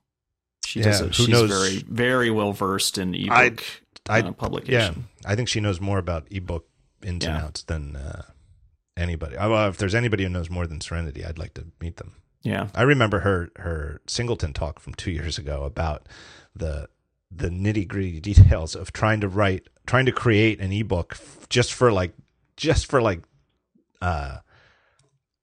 EPUB and Kindle's Mobi, and it was like, oh my god, what a nightmare. Yeah, like if you thought it was bad back in the days when you had this special case Internet Explorer and Netscape, it's like, imagine if one uses HTML and one doesn't even use HTML. It's really bad. So anyway, now you use Word, right? I've used Word. My license is now lapsed since I'm done writing. I don't even know what. I don't even know some edits later. I'll get the license again, but I don't even know what Word looks like these days. Is it the case? Does everybody at PeachPit use Macs? Does it matter? Is like Word at a state or Word for Mac? I don't think they all use Macs. I don't. We worked. So the two people that I worked with at PeachPit were Cliff, who was really basically putting the deal together, bringing the people together. And then we had sort of a project manager who I think is actually not a PeachPit employee, someone that they contract with. So, and I'm pretty sure she did not use a Mac, but I think Cliff definitely uses a Mac. So I don't know. I think they're probably, I bet it's a mixed environment. I would think that most of the, I don't know, actually. It seems like a lot of this stuff must end up going to Adobe at some point, right?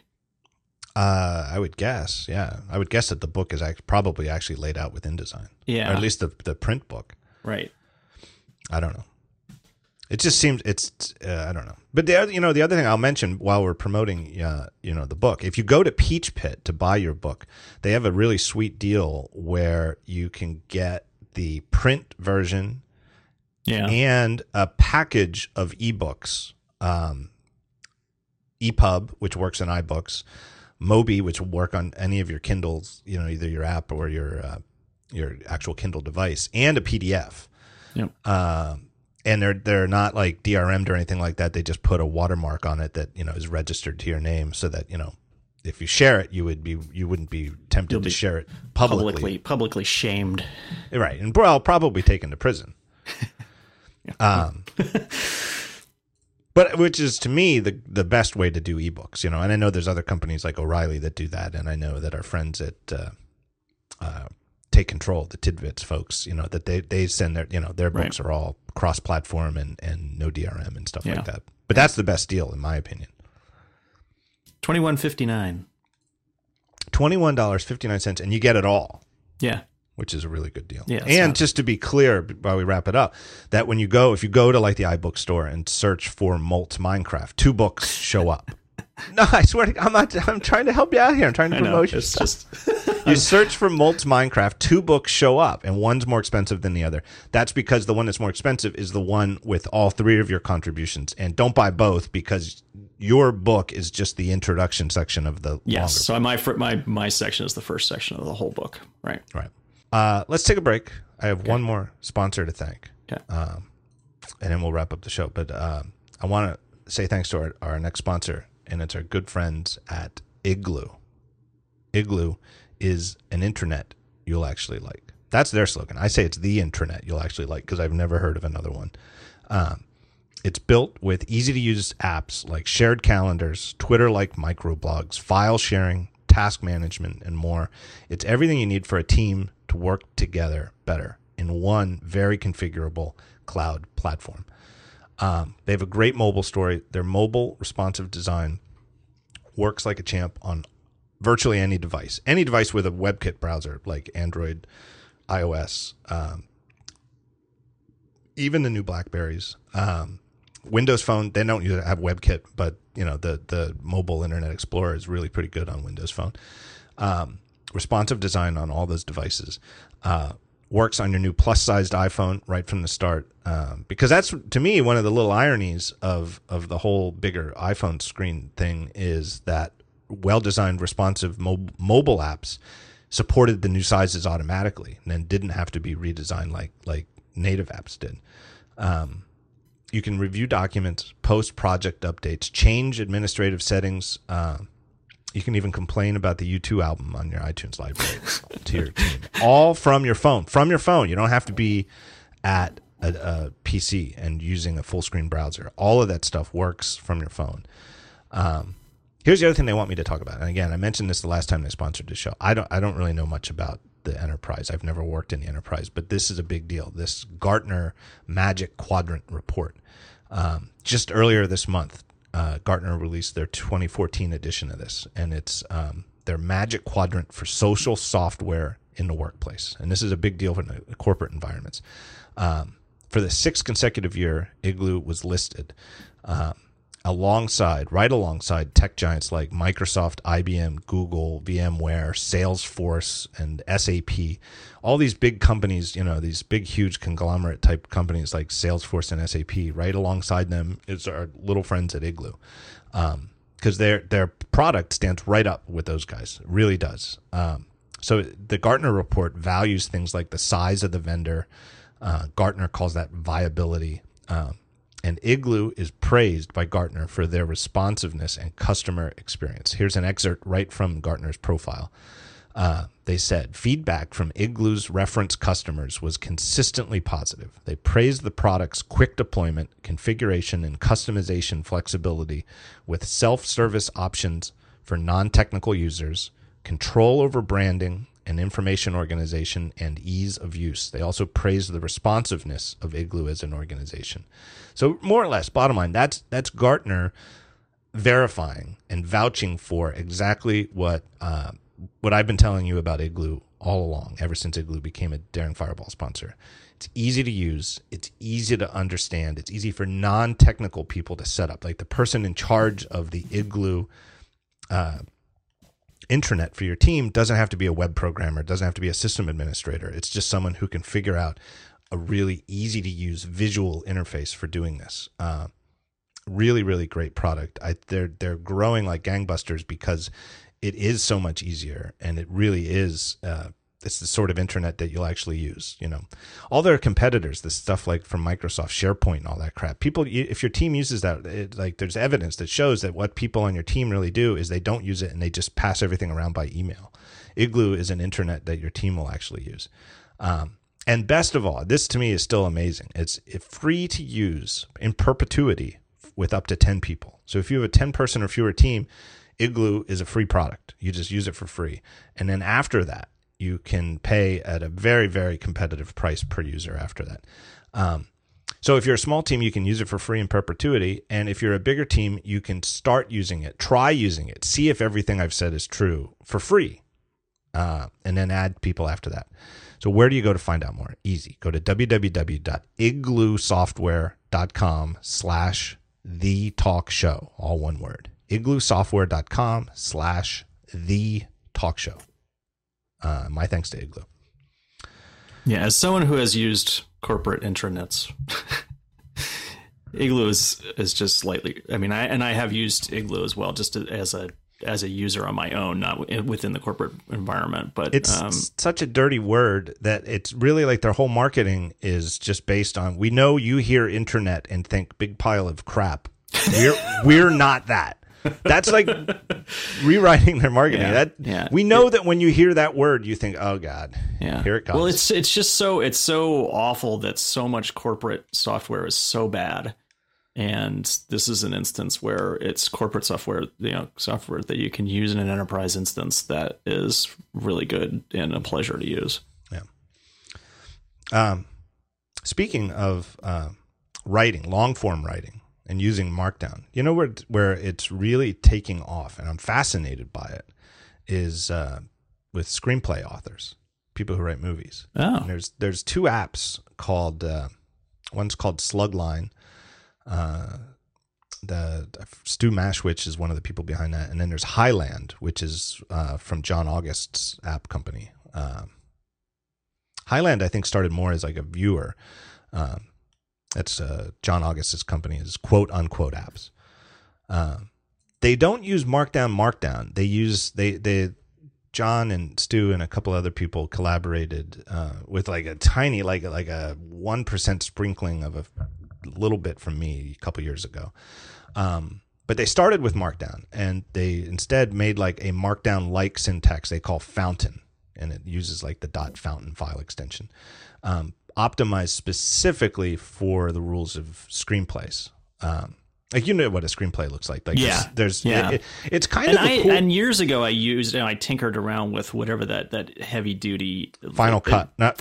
Final Draft, yeah.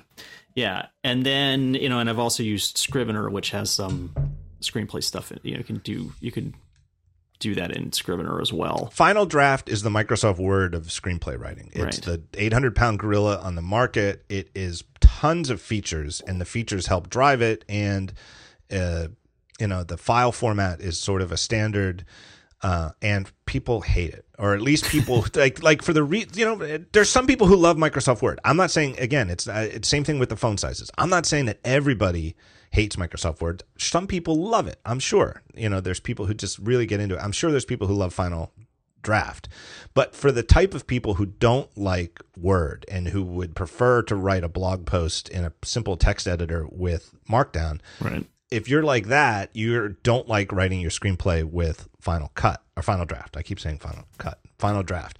And so instead, there's two of these apps, and they're great. And they're friends. It's almost like a friendly competition because they collaborated on the file format, this .fountain file format between them.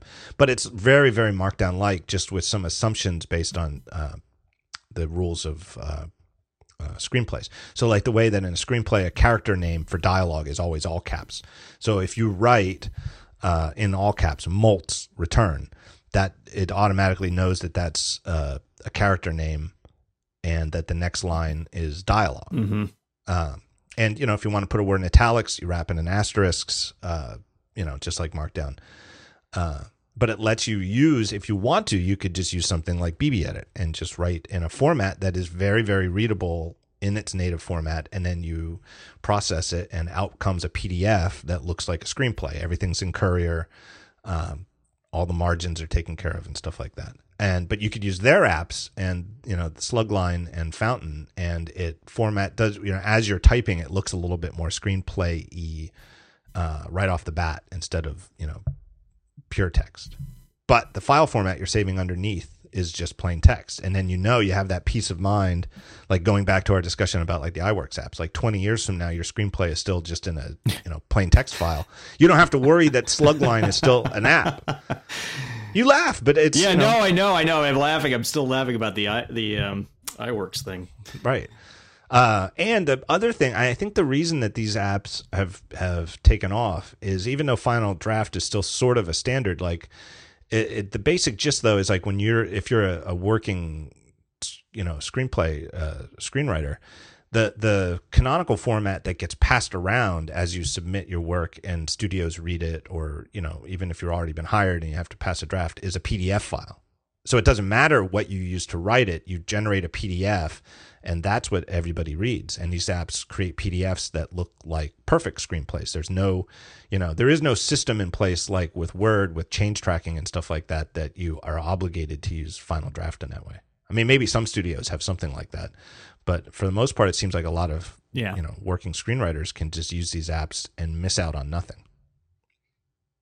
And it pleases me to no end that something I did, with no, almost like 0.00001% input from me, that these guys went out and made something inspired by it that is, really solves a problem for screenwriters that Markdown solved for me as somebody writing for a blog. Right.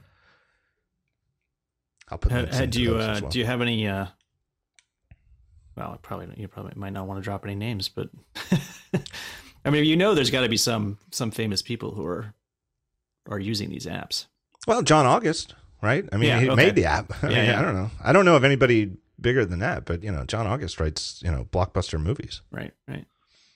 I don't know anybody of any other. It'd be pretty cool to know though if which summer blockbuster movies were written with these.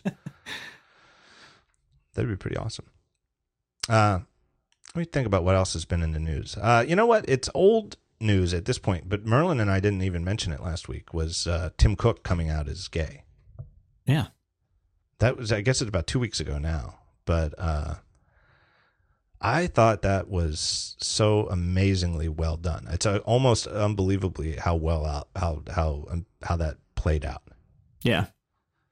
It's not, I mean, I think I said on my website that it's nice for people who might be having trouble. I mean, a guy like Tim Cook is probably not really having trouble as a gay, as much trouble as some other people are having as a gay people. He probably did growing up though. Yeah, because growing up in the South. Well, I even let's leave the South out of it, but he's a little bit older than me. I guess he's probably about your age, right? Isn't he around 50? I don't know how old he is. Something. He seems like that. Maybe a little bit, maybe slightly older. Right. If only there was some way that we could look up how old he is. We could probably ask Siri. I wonder if she knows. How old is Tim Cook?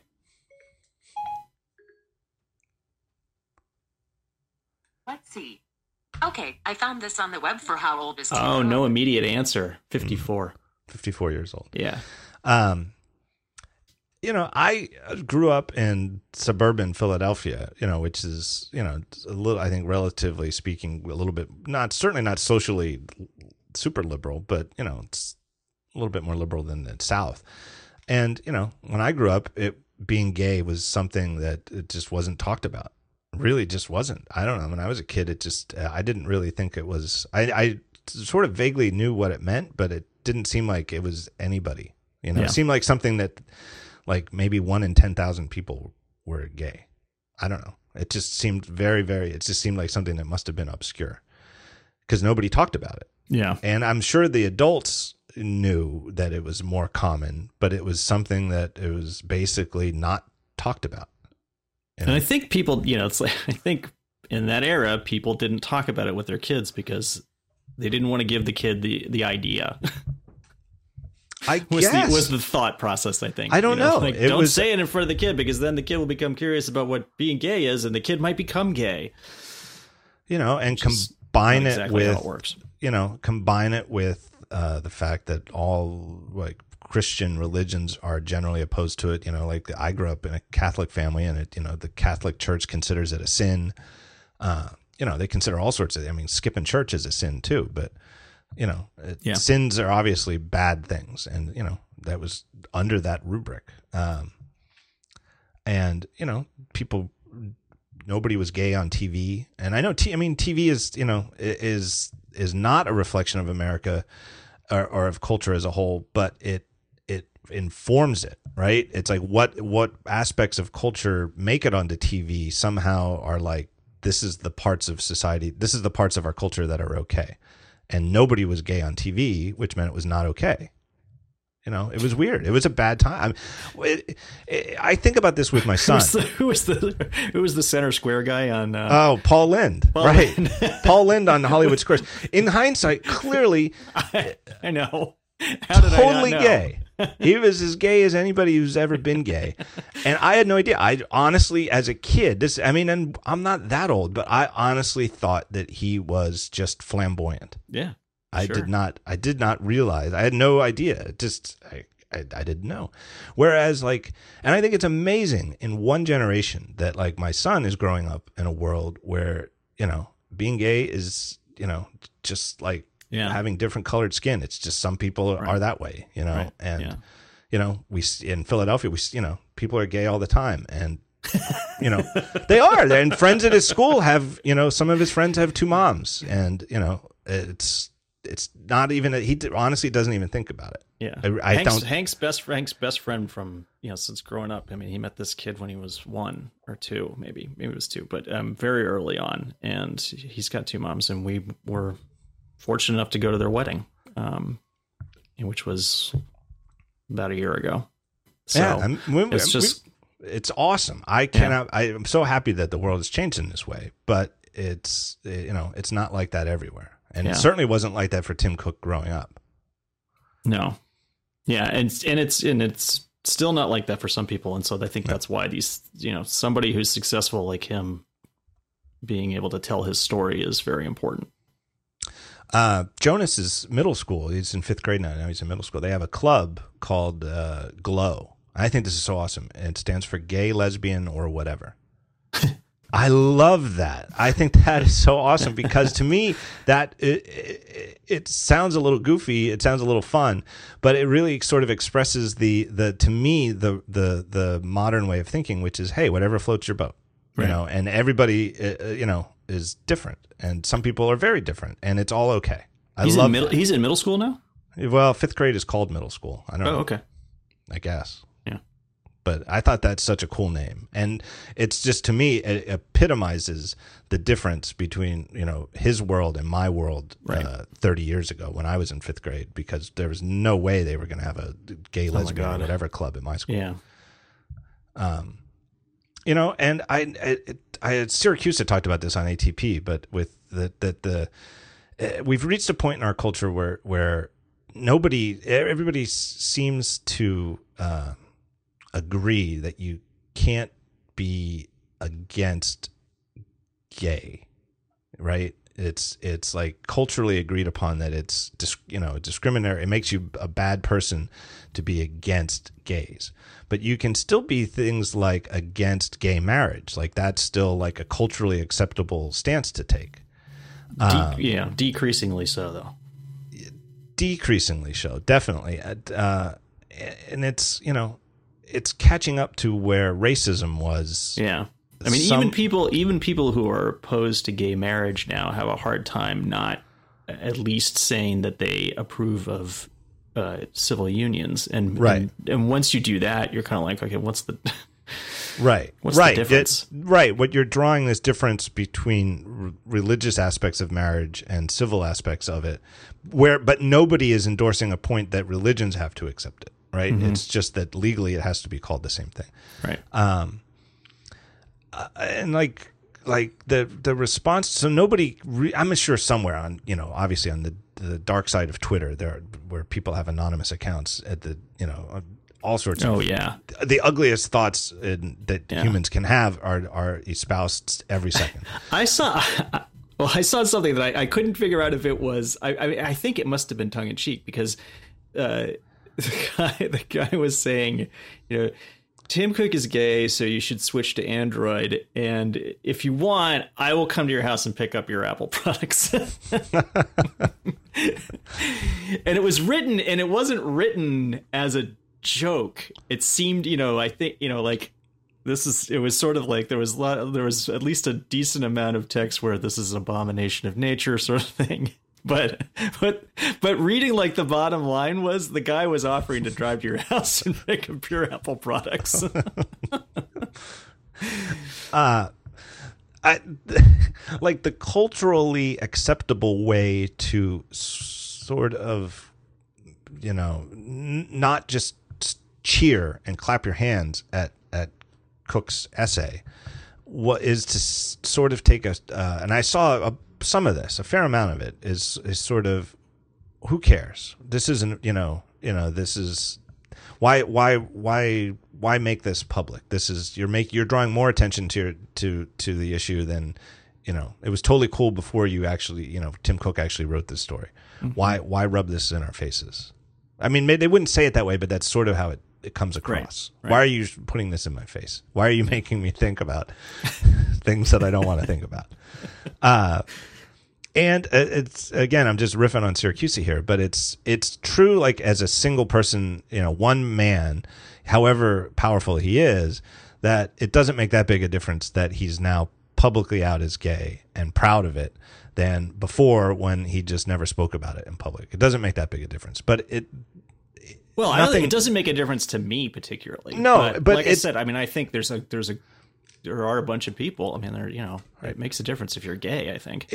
But we don't live, that we're not all isolated from each other. Everything is related and in context. Yeah. And, it does matter where we were 10 years ago and 15 years ago, right? It wasn't that long ago where it was controversial that Will and Grace had two gay characters as, the leads of a primetime network sitcom, right? Whereas now it wasn't that long ago, but it wouldn't be an issue now at all, right?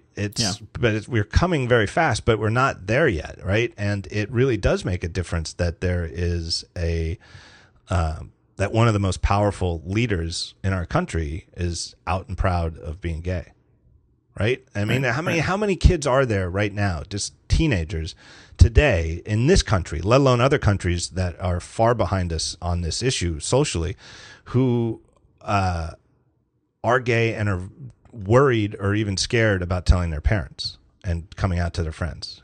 It's heartbreaking, and it's still an issue. And to have somebody like Tim Cook saying I'm proud of it and consider it a gift from God is it's historic. I really do think it's historic. Yeah. I can't think of any other executive who's done. I mean, obviously, I follow Apple a lot closely than any other company, so I'm sure that maybe there's somebody out there who's upset that I didn't pay attention. But there was a guy, I don't remember his name. There was a guy who was like a charge of a bank, a CEO of a bank, but he didn't come out until after he'd resigned or stepped down or retired or something like that, and said that that it was really as hard as it was. And the other place that's happening now is professional sports. Right. So right. It's a few things that have traditionally, two places that have traditionally been fairly conservative that are now being forced to open up about what's really reality. Yeah. I also thought the other thing that was remarkable, not just that he did announce it, but I thought it was such a well-written piece. I reread it. It's so short, very succinct. And I firmly believe, I'm sure that he didn't write it without any help whatsoever or editing or whatever, and from within. But I do think that it was his words, in the same way. To me, it was like the Steve Jobs Thoughts on Music and Steve Jobs, what was the other one? Thoughts on Flash, where you could tell that it was Jobs writing it. Yeah. Right. That it wasn't just his name at the bottom of the letter. Like what we know of Steve Jobs and his obsessions and the way he thinks really came out in those two, I don't know what you would call them, essays. Essays. Yeah. And I can't help but think that this piece is so very Tim Cook in the way that it's written. There's a certain meticulousness to it and a tightness of thought, and anywhere where you might be tempted to sort of roll your eyes at the sort of idealism of it, I think it's genuine. I don't think there's any reason to. I think it's genuinely how he feels, that he Right. truly feels like a social obligation to our society as a whole to make things better in this regard. Yeah. Do you think that there's a reason now as opposed to earlier? I do. I don't know. It's like, I mean, to a certain degree, it seems like the Apple is in a better position currently in terms of public opinion because the stock price is doing better than it was, like, say, a year ago. I do. I think that, and who knows, maybe he really only came to the decision. Maybe it was something he was thinking about maybe doing for a year or 2 years and finally thought, and maybe it just popped into his head. Maybe, something in September made him think, you know what, Yeah. I should come out because this. Who knows how long it was planned? I don't know. But in hindsight, it sure feels perfectly timed. Yes. Right? Like, in some way, and if he had been out for 15 years, like, and had been, had like a long time partner, since before there was even legal gay marriage in California, who accompanied him to events, and therefore, had been out while he was COO, not CEO. It certainly would have been his right, and nobody right-minded would complain about it, but it wouldn't have been as big a deal, I don't think. Somehow it feels right. And the fact that it's how long is it since Steve Jobs is dead? 3 years, right? 3 years. Yeah. 2011. Somehow it feels like the right amount of time where the tumultuousness of him taking over is past. It seems like this year, and it's like the transition period is over. Right. Even though Tim Cook spent a lot of time almost effectively being CEO while Jobs was sick. Right. There were still, Jobs was still there. He still had input into how the products were designed and made. And you've gotten to the point now where no one can reasonably say, oh, that, yeah, sure, that's a good device, but it was, but Jobs had his fingers in that. So Tim Cook can't claim it as it is own. Right. I've long thought that even before Jobs was sick, or what, maybe he technically was sick because he, had the cancer, the whole period from when the cancer was first diagnosed until he died, I guess he was technically sick the whole time. But even when he was feeling well and they thought they had everything in remission, I still think that the delegation of duties, like what Tim Cook did at Apple versus what Steve Jobs did, that Tim Cook was, if you just described his duties to someone who didn't know their titles, you'd say, well, he's the CEO. Yeah. And that Jobs is something else, maybe the president or something like that. It used to be a more when we were kids, a lot of companies had like a CEO and a president, Yeah. And I think the CEO is more about making company-wide decisions and stuff like that. Stuff about the company and the bureaucracy of the company, whereas Jobs clearly, even when he was, healthy, was more solely focused on the products and product development. Right. But even so, the timing just seems so perfect because, like you said, I think the transition period ended this year. Like the stock stabilized. They haven't released it, but they've at least unveiled the watch, which is wholly formed post Steve. And it remains to be seen how it's going to. It isn't out yet, but it certainly seems as though there's no. They're not unable to create a new product that gets people talking. That's over. The stock is back up.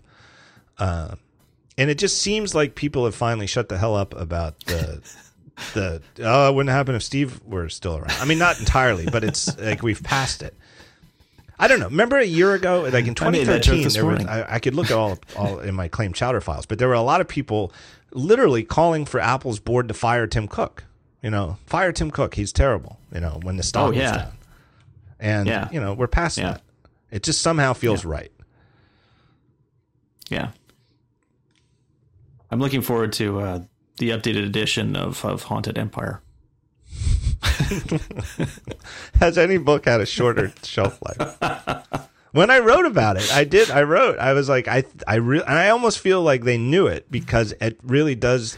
Part of what I thought was bad about the book is it felt rushed. It felt like the editing, it felt like it could have been tighter. And I can't help but think that they wanted to rush it out back in February because they thought it was going to turn around.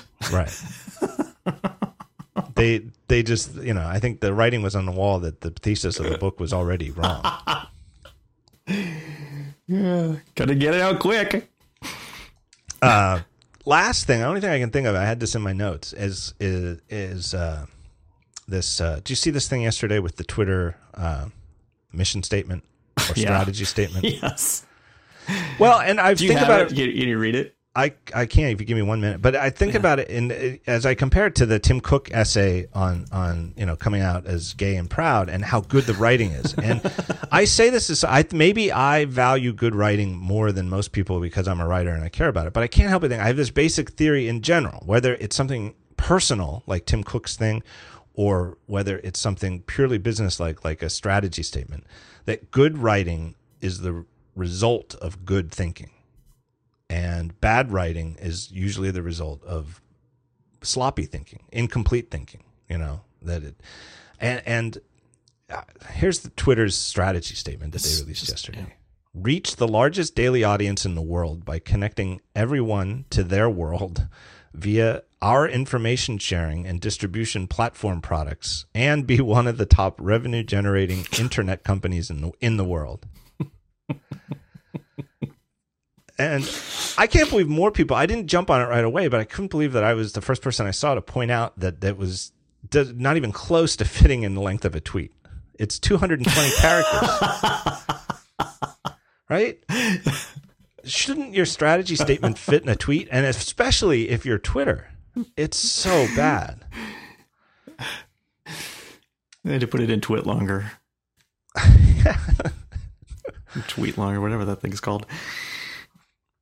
It's so bad. It's really bad. I mean, I really find it worrisome. I find it very worrisome as a platform that I really care about and in some level love, but that seems to be floundering at an executive level. There's just had some more executive shakeups, like where they've had like 3 heads of product in the last 2 years. And the last one who they just demoted was only there 6 months. It's I don't know, very worrisome. And this strategy statement doesn't make me feel any better about it.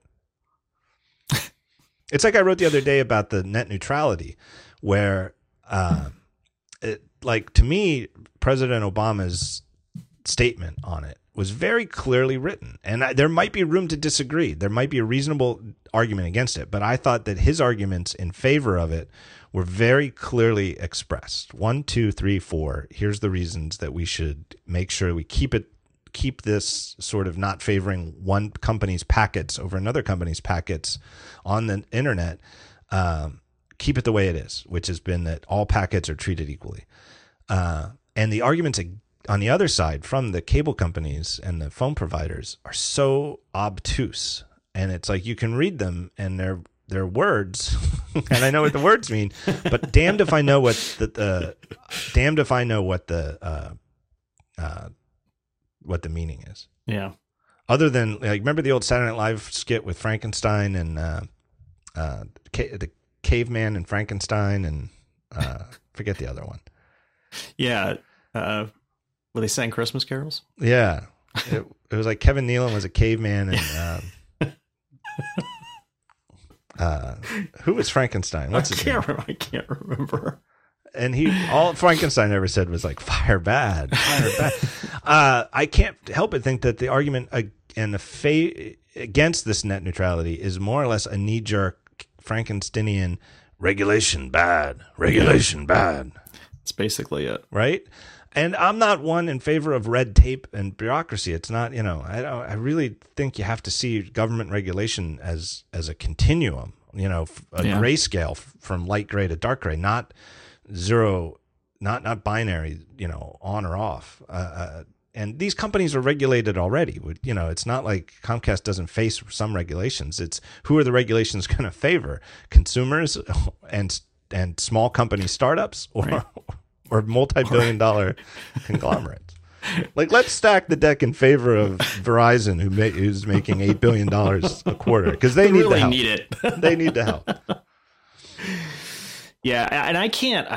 The whole cynicism behind that, I can't even understand, because so there was that comment, that tweet by Ted Cruz. Yes, senator, right from Texas. Great state of Texas. Yeah, and he said it's the Obamacare for the internet. Yeah, right. And let's not have the internet operate at the speed of government. Right.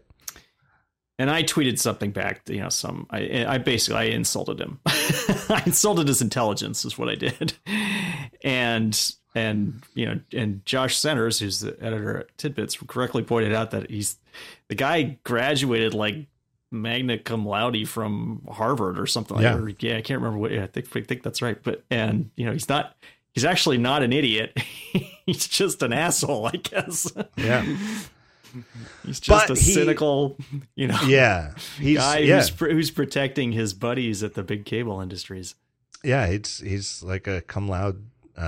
Laude? How do you pronounce it? I don't know. Laude. Yeah. I guess if I ever went to Harvard, I'd learn. That's right. Guys like us, we don't know how to pronounce that. Right. Well, with my grades, it never really came up. It never came up. Yeah, he's definitely not a dummy, but he's definitely cynical, because he knows how to communicate at this sort of caveman level of internet, government regulation bad, and that it goes no further than that. And it, it's the same people who think that the government should cut back on handouts and not decrease the size of their Medicare check. Sure. Right. And Social Security. Right. It's the other handouts. Right. Keep government out of my Social Security. Yeah, that's it. Keep government out of my Social Security. Like that, you ask people if you think the government should stay out of Social Security, and you get like a 60% response rate that says yes, keep them out of Social Security. And it really doesn't make a lot of sense. But anyway, I'm deeply worried about Twitter and their strategy. Oh yeah, yeah. Like thinking about the future of that does not make me very happy. Yeah, I can't help but think that the translation from whatever language this is written into English, that to reach the largest daily audience in the world by connecting everyone in the world to be blah blah blah, something where they want to be more like Facebook, is to me what that means. Because Facebook is more popular, and that the target of this message was not normal people; it was to bankers and investment people, and people who've kept Twitter's stock. I think last I checked, it's slightly below where they IPO'd last year. So it hasn't cratered, it hasn't tanked, but nobody has an IPO and hopes that the stock is flat in the first year, And so there is some definite skepticism, and that this is addressed at the people who have more or less kept their stock depressed. And in the meantime, Facebook is going up and up and up. And to me, the translation of this is we're going to somehow try to be more like Facebook. Whereas to me, the whole point of Twitter is that it's sort of an anti-Facebook. Yeah. And whether that means that inherently they're always going to be smaller than Facebook financially and user base wise, so be it. But at least be true to yourself, and the whole reason that you've had any success at all is that you're not them. Right. Right? There's nothing wrong. Sometimes a great idea isn't going to be the most successful version of that idea. Right? That Twitter, I think, is genius and is so well designed and so clever in so many ways, but maybe the ways that it's genius and simple inherently mean that it can never be as big as Facebook. Right. And so be it. It can still be profitable. That to me is the scary part of the strategy statement, is that to me it somehow translates into we're going to wreck what makes Twitter Twitter. Well, it addresses nothing about what users like about Twitter. No. Yeah, and that seems to be that to me seems like the thing that you should be doing. The thing you should be doing primarily in your mission statement, and really only in your mission statement. I mean, that's what makes the mission statement pithy and makes it reach people. I mean, I worked at a financial services company back when it was good. The company or mission the statement. Back when the company was good, or when the financial industry? Back when the company was good. All right, I thought you meant the whole industry, because if you're talking about the whole industry, I thought you were going to have to go back 300 years. No, just the company that I worked at, and their mission statement was improving financial security for people. That was it.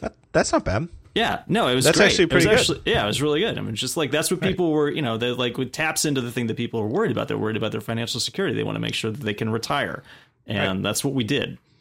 That was, that's what we tried to do anyway. Right. It's like Backblaze for your finances. Yeah, right. Right? Let you sleep better at night. Exactly. Right? I'm not joking, right? No, you're right. That's a good goal, right? Yeah. If you feel like your family's personal finances are in good hands and in sound shape for the future and for retirement, you feel better, just drifting off to sleep at night. Yeah. As opposed to being wide-eyed, white-knuckled, what am I going to do? Anyway, we should wrap it up. So now I'm going to be wide-eyed and wake about Twitter. Yeah, white-knuckled. And we've already blown it with app.net. We've already let that slide. Someday. What are we going to do now? Someday we're going to come back hat in hand, and they're going to be like, we knew you'd be Too back. late. Sorry. Screw you people. Told you so.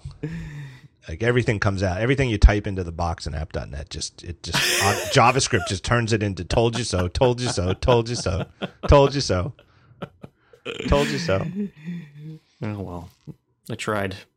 All right. I want to thank our sponsors, Igloo, Harry's, Great Razor Blades, Backblaze Backup, and of course our good friends at Squarespace. And I want to thank you, John Moltz. This is episode 100 of this podcast. Really? Is that right? I had no idea. I was on episode 1. I do. I do remember it very clearly. It's a pleasure to have you back on episode 100. Where can people go to find out more about your book? I will be posting shortly on verynicewebsite.net about it. But if you go to peachpit.com and search on Visual Guide to Minecraft or my name, Moltz, Moltz, it'll come up. And highly for recommended. your Minecraft playing enjoyment. Highly recommended for anybody out there. And I just know it because every time I bring it up on the show, I get email from people in the same boat as me and where you were a year ago, where your kid is obsessed with it and you're like, is he in a cult? What's going on? Should I be worried? And I think the short answer is no. It's actually an incredibly engaging, creative outlet. And it is the opposite of like mindlessness. It is super engaging. But if you're as lost as I am, God, buy this book. And otherwise, very nice website.net. Yes, that's correct. All right. Thank you, John. Thank you. Okay. Get Skype acting all nice. Yeah, finally. Jesus.